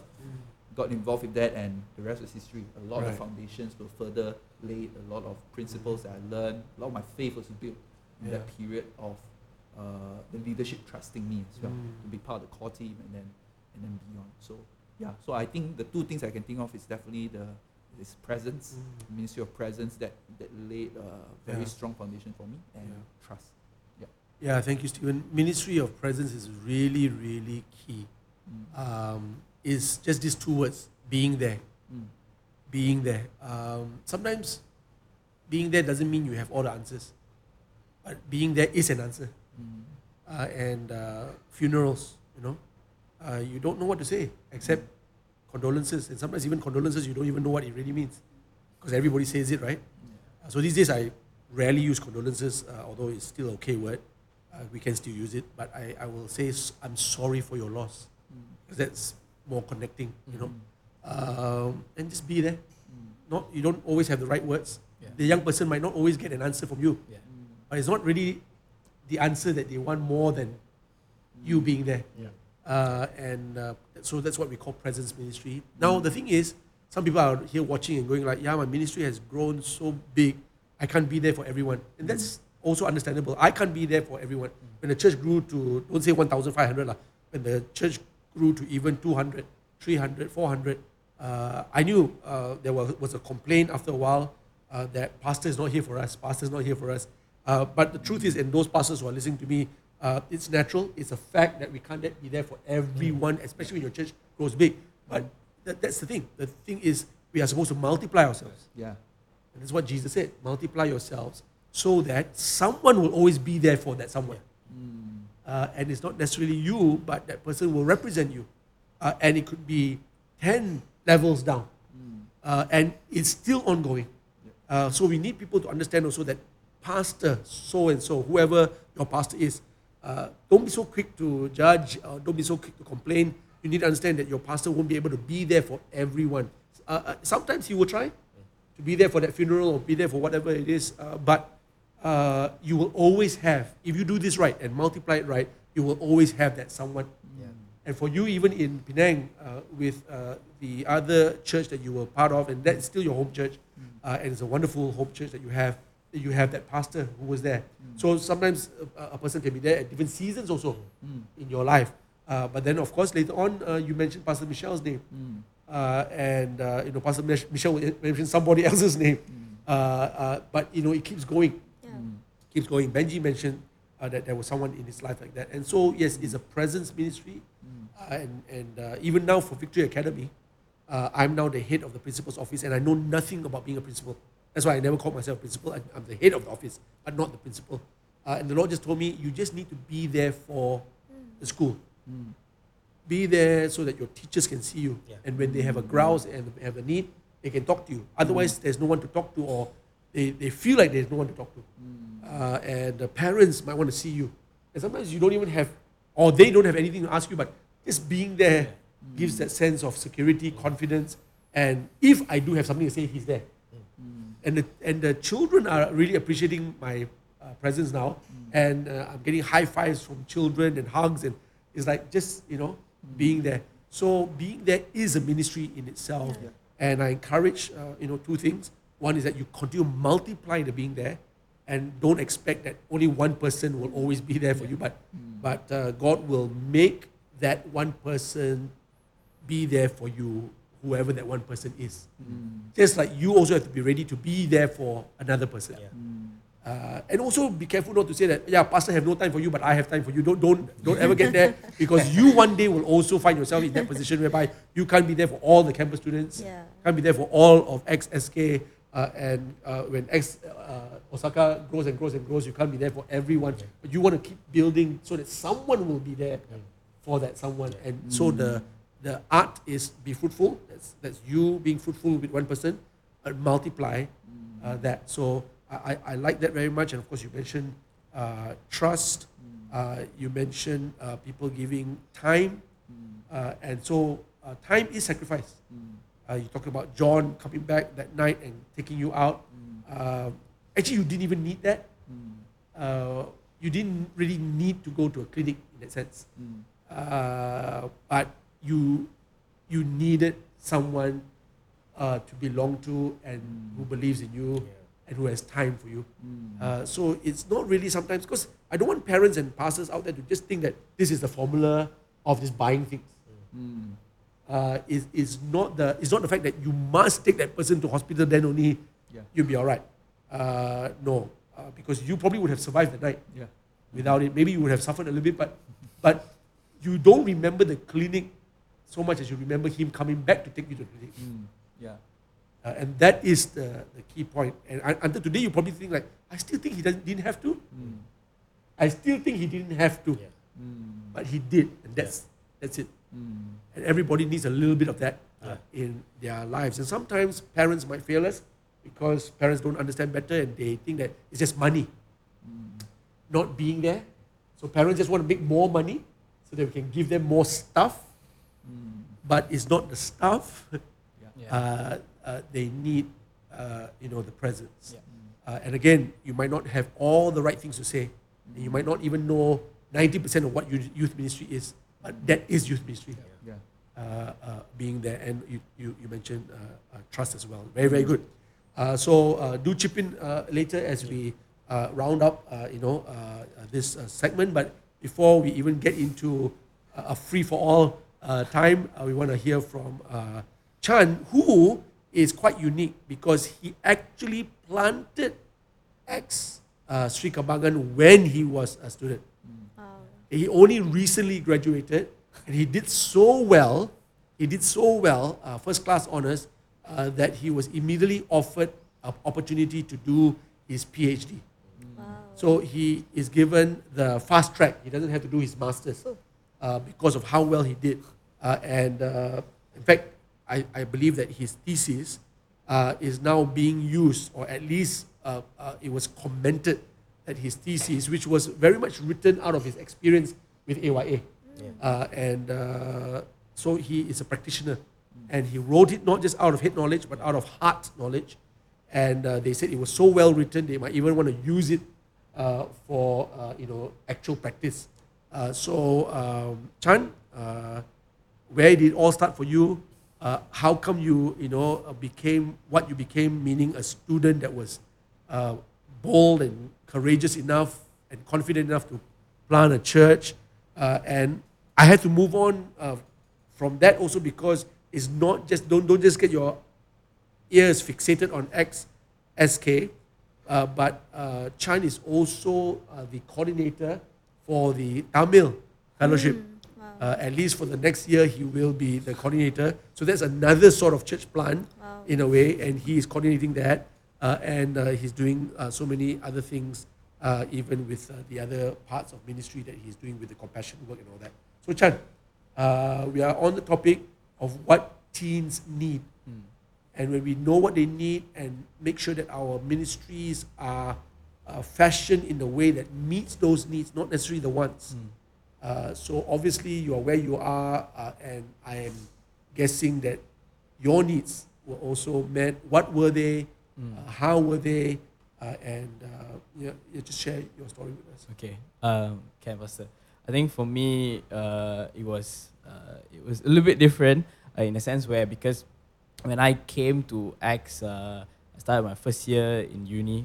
I was 20 years old, and but when I came in with a mind where I just wanted to do everything for God. I wanted to live a life for the Lord, and it's because of what happened before that. Because just before I entered uni, I had a major injury, and then I got healed miraculously when the doctor said that it would never be healed. And that's the time where I felt like I got a second chance from God, because when I got a second chance, I wanted to live it all out for the Lord. And that was the right time where someone invited me and brought me to Acts itself, and I saw it as a place where it's giving me a second chance, a chance to live a life for God. And that's how I came into Acts Church, and quickly to find that Acts was the right place, because of it gave me the purpose, and Pastor and yourself, and even the campus ministry back then. And I also when I came in, I started serving in the children's ministry also, and all of it just gave a glimpse that it showed me that actually this place believed me. That so many of these pastors or elders or even the leaders, they believe in someone who was young, was fresh, was like literally restarting. Because back then I had a purpose of becoming an athlete, and now it's like I had no purpose, and I want to find my purpose for the Lord. And then all these people helped me to find my purpose, and it started with all that, and it helped me to say many yes, because of the confidence that they gave me, that actually we believe in someone like you. We believe in someone young like you. I still remember, even in like how Stephen was saying, that when first few months when I came in, and Pastor Michelle trusted me to even run a campus city tour in Kuantan, and I was the coordinator of it, and I know nothing about anything about it, and she trusted me, and that was one of the examples of how they trusted me. And also, and I think at that time when I was fresh off, I needed principles, and that's something that I glimpsed and I learned from you, Pastor. Maybe some of it with direct conversations from you, or some of it from the pulpit, and some of it with just reading or listening to things that you said. It helped me to build principles that I needed, and I'm very grateful that I got to build that principles even when I was 20, and that gave me the confidence to then be that person that kept in my campus, and I remember after a few years, when I was 2 years later, and I was 22, and that was the time where, Pastor, when you released the book, Now Every Believer Can, and that book itself showed that actually and the principles that you believe in, that trusted that anyone can do this. And it gave me much confidence, saying that, anyone can really plant and start. And that's where I remember I had a conversation with you that saying that, Pastor, I really want to even start homes in my uni. Right. And that was 2019. And all you told me is that if the Lord puts that in your heart, go and do it. And for me, it was like, wow, that's it, that's all. And it gave me such confidence. No one told me that, no, you can't, or, this you're too young, or this impossible. And that led continuously, even when the time came to be planting X3 Kembangan, and again there was that green light, and there's one word you always told me, I remember, is that it's always green, and because God has already said it's go. And then, only when God clearly says it's a red light, it's a no, then it's a no. If not, it's always go. Yeah. And I've lived with that principle until today. And I never found a time where I have to say no to something because of that, unless the Lord clearly tells me that. And I think for someone, looking back now, and that's what gave me confidence to even start when I was a campus student to plant. And also it was examples that it has been done in Acts. It was done in Bristol. It was done in different places that, actually you can do it while being a campus student. So these examples and these principles is what helped me to do what I was doing, and also it's also led to me doing what I do in the community as well. That I wanted the other young people who grew up in the same background like me get a glimpse of what I am getting, and I wanted to give them back. I wanted to trust them. I wanted to give them that opportunity as well. So that's what led me to do much of the community or compassionate work that we are doing as well. And that's what I love so much about Acts and AYA. It always trusts young people to do things. Amen. Yeah. Amen. Thank you for that, Chan. The other student that I know started the church was Lazarus. Funny, right? Because I came back and I heard from the Lord that we're going to plant in UK. And I said, ex-London one day. And he laughed when he heard it and went home and he said, I pity the man that will be sent. He actually said that. And then a few weeks later, his auntie called him and said, Lazarus, I want you in the UK. I will sponsor your final year of degree. And Lazarus was shaking his head, going like, no, auntie, I'm enjoying Malaysia so much, wantan mee, etc. Lazarus and his wantan mee. And he's in his final year. But auntie wants him to come. And everything is set. And so he shook his head, go like, I got to share this with Pastor. And so he came to me and he said all that he said. He said, no, I was laughing when you said. And then auntie called.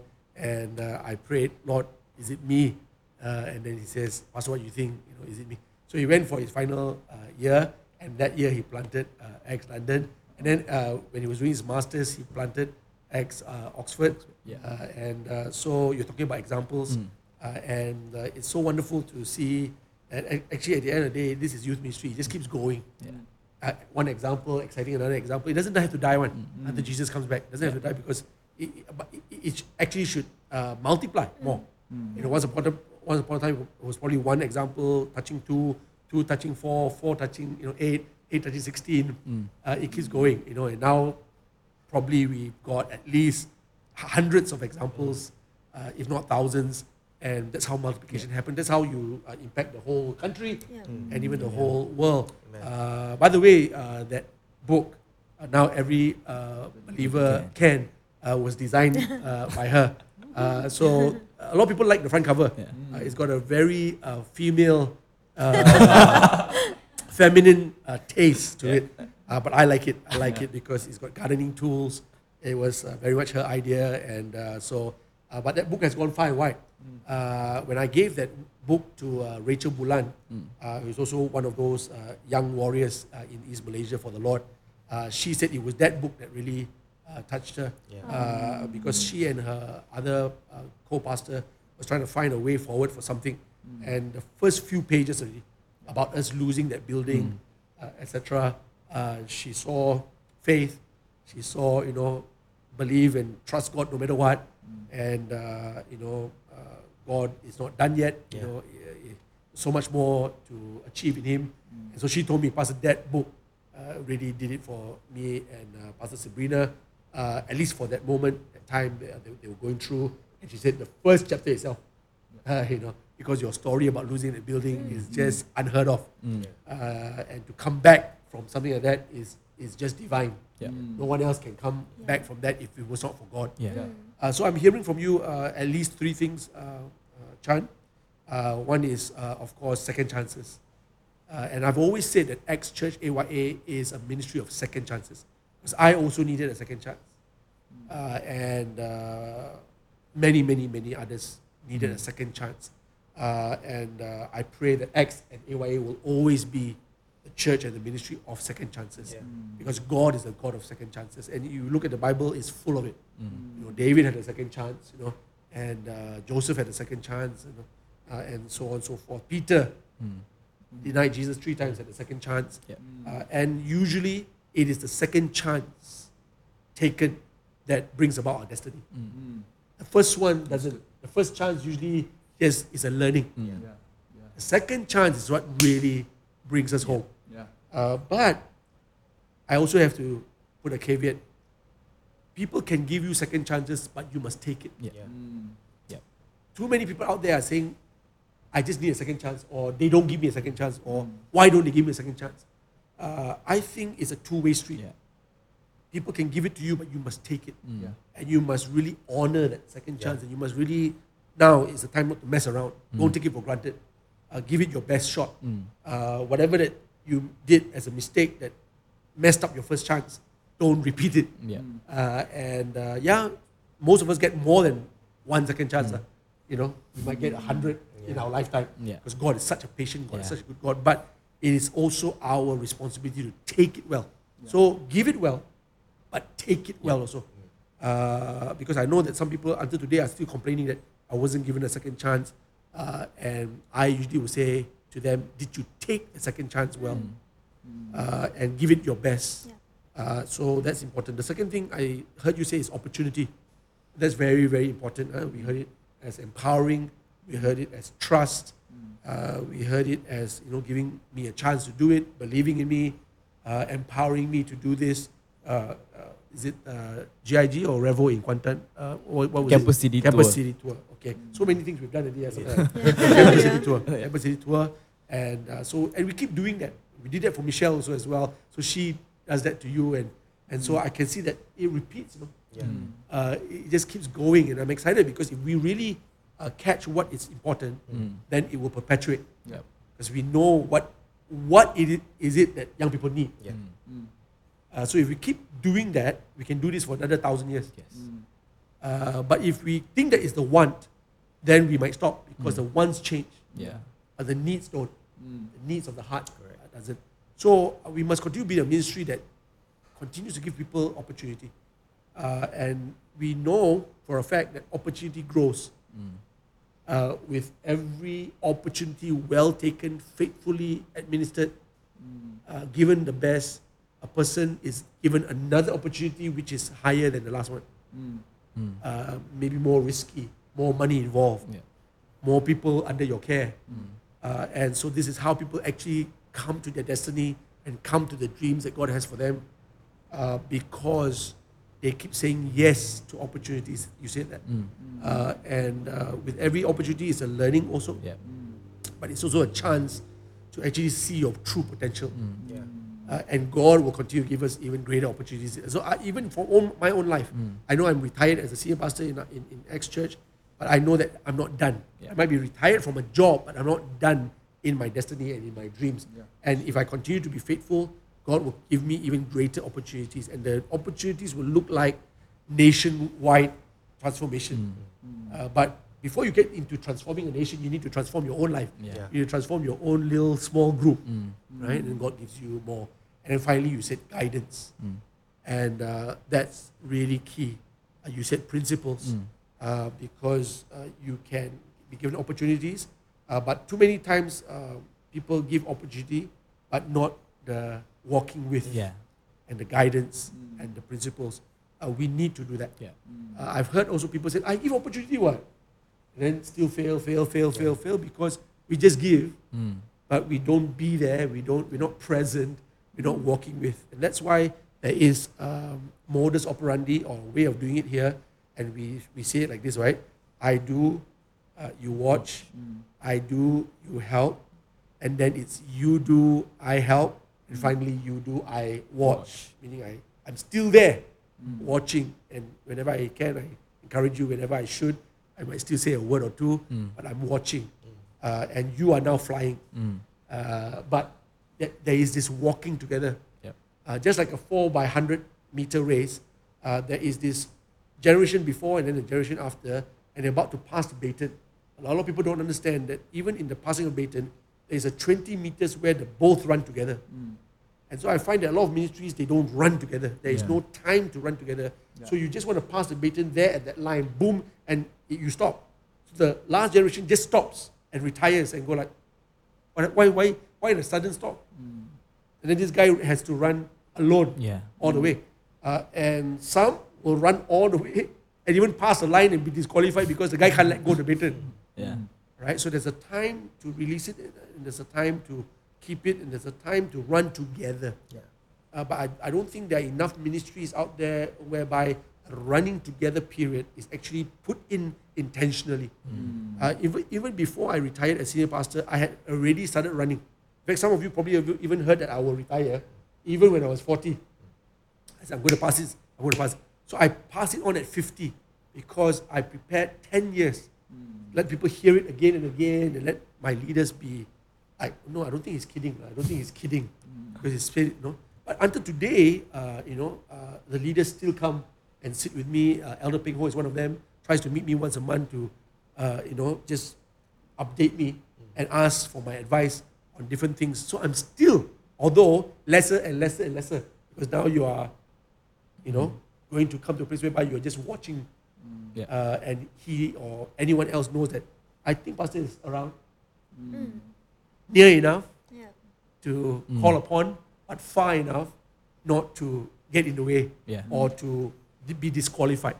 So I want to say that we need that 20-meter run, at space where we not only pass the baton, but pass it so that the person will be able to pass the baton also himself well to the next runner. And how does a person do that? With guidance and principles and Bible and word and knowledge and experience. He might not have any experience, but he can borrow the experience of the runner before. And he doesn't have to reinvent the wheel, but maybe find his own experience after that. And so his experience will add on to the past experience and become a double portion experience. And then when you pass that on to the next runner, he will have triple experience. So that's why every generation is supposed to do better. But if you don't give your experience to the next generation, then they will have to start from scratch. And learn all the same mistakes that you have actually learned. And because you didn't tell him, he has now to relearn it and have no time for his own experiences. And so when he passes it on to the next person, that person only gets one experience. So now when I'm passing it to you, you get 2 because you get mine and you get yours. Then the next person gets 3 and 4 and 5 and 10. And by the time you know it, the last generation before Jesus comes back is probably going to be the best generation. And it should be the best runner for the last lap. But it was built on all of us, and that's why Hebrews says, now you're surrounded by so great a cloud of witnesses. And all these we learn from, and then they're all from heaven saying, come on, you are born for such a time as this. Don't drop the baton. We've all lived our lives and died for this cause. We are all counting on you now. But thank God it's not just us, it's us and them. When we read the Bible, we've learned their stories and their experiences, and we are at a much better place to finish this race than they were, even with technology and all that. So I'm going to round up this last segment and bring this to a close. I really so enjoy hearing from you. But let me give everybody here a chance, maybe 30 seconds to a minute, to just say maybe your final thoughts about this. Maybe something stirred up within you. You go like, I remember that, and I want to say that. So I'm going to give you that chance. Maybe 30 seconds to a minute each. Go ahead, Michelle. So earlier when Pastor Stephen mentioned about how in his youth, he always had a seat at his pastor's lunch table, right? So that really brought me back to my youth ministry in Muar, small town Muar, small youth group. Similarly, I can't remember a single thing. I don't remember much, but the most impactful thing that I still carry till today is that how I got to church. So there's this father-son duo. They are not full-time workers, they are volunteers in church. So this uncle would use a church van to fetch all the youths to church. And then his son, a young engineer at that time, would use his car to fetch the remaining people to church. So they did this faithfully week after week. And they brought me, someone from a non-Christian family, to church week after week, to youth group. And there were times where I forgot to tell them I couldn't go, and they'll come all the way to my doorstep to pick me up. Sorry, I'm not home, you know. But so it seems small because I'm hearing that. A lot of us come from small churches, small youth groups in small towns, and we might not think it's much, but they really play a big impact. So there were many days in serving in campus ministry or even in homes in church where I fetched people to church, and there were times where it was really hard because of the jam, work, finances, and so many times I was very discouraged. But every time I felt that, I remember the example of that father-son duo who fetched me to church week after week, and I think that's really amazing. And I just really want to celebrate the volunteers at youth ministries in small towns all over Malaysia. Man, so good. Benji? I just want to end with this as well, Pastor, when you said like needs and wants. Sometimes a lot of youth, when I was young, said, yeah, we need bigger sound systems, we need this, we want this. But in fact, actually, it's the simplest things, sitting down and really getting to the heart of it. What I carried to today was what my leaders, or even back then in KK as well, reaching out to their need, and I carried it today, the need, faith, growing faith, and all these things are, back then I didn't know, I'm like, I just want big likes. But as leaders, we don't look at all these small little things and say, oh, it's okay. But I realized those have built the foundation to where I'm at today. And I realized that, hearing everyone speak, looking ahead for Acts Osaka as well, I'm already thinking well, how can I meet their need? Instead of giving them what they want, but how can I meet the need? So really, very encouraged as well from Pastor, Pastor Stephen, even Chan as well, looking forward for the days ahead. Amen. Wonderful, thanks, Benji. Stephen? I am reminded when we talk about need, again, when we do youth ministry, we always think about, okay, what can we keep doing to draw them back. And then if we're not careful, we go into areas we should not touch. We talk about light, sound, and all that. We try to do it, but the fact is we cannot beat the world in this game. Right. Because what the church offers shouldn't be all this. Church should be offering Jesus that the world can never provide. And I when I think about need, I also think about how it is not activities or buildings or events that will pull people through tough times. It's not even us, actually, because one day we will go and then it'll be them, but it is faith. I see the importance of investing faith and teaching the value of faith in for young people, and they may not think that is what they need, but eventually one day they will go like, wow, thank goodness the church leader imparted in us the importance of reading the Bible daily. Because during my toughest times I'm reminded of that, and that put me through. God put me through. So I think the importance of leaving a legacy of faith for the next generation, I see that as one crucial need that they may not recognize, but it is definitely a big need. Yeah. Good. Thank you, Stephen. Chan? I think, from what I hear and what I experience, either as a young person or also working with a young person, is that I think oftentimes the world always tries to picture the life or circumstances as very comfortable, very beautiful, and so as a young person, they always are running after that as that picture that is painted. But I think what they really need to know and learn that is that resiliency is needed, and sometimes it's going to get tough, and sometimes it's full of challenges, and oftentimes they break because they never know that actually life will be this tough or life will be this challenging. So I think we should be helping them to realize that actually this is how being a Christian is. It's hard, it's challenging, but we still persevere because there's a good God. And I think that's what I do believe. I live by that, saying that, okay, that this is how Christian life is. And I think we need to help the young people to understand as well. Yeah, right. Because most of them often step back or sway away from God. It's because they can't understand that is reality of being a Christian. Yeah. That's good. Thank you, Chan. I'm going to bring this to a close. Firstly, to thank all four of you for being on. I know it's it's a sacrifice, especially Benji and Michelle. They only have a few days here in Malaysia before they head back to Osaka. And so every moment like this, they could be spending it with either family, friends, or even ministry here. But what a wonderful time to be able to hear from Michelle and Benji, because they go also a long way with us. So what a blessing. And now they are leading X Osaka. And to hear Benji say, I want to take this back. Some of these things I'm hearing today, and even do more for X Osaka. And of course, Stephen and Chan, our younger leaders, not as young anymore, but still young. And thank you so much, for giving your time to us today, and for blessing us even with your story and with your heart and your faith. I also want to just pick up as I end up with what Michelle said. She talked about small churches, and if you didn't know already, my life and the ministry that I lead, and even for Chin Up Show, we're all about championing the small.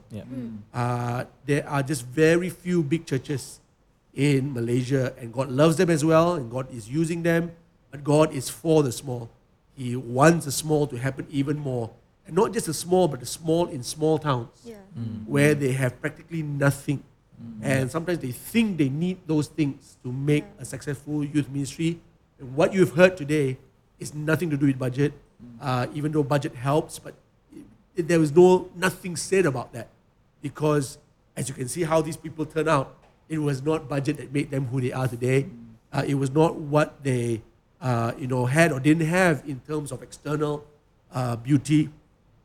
They can remember that one person. They can remember time with that one person. They can remember that two persons that brought them to church, faithfully doing it.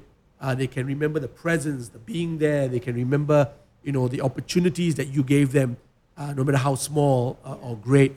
And so I want all the small churches to stress less and to believe more and to have fun doing youth ministry with what you have. And that young people, they might seem like they want things, but at the end of the day, their needs have never changed. And if you can just touch those needs, God will bless your efforts and cause your youth ministry to be the youth ministry that pleases God and really makes a difference in young people's lives.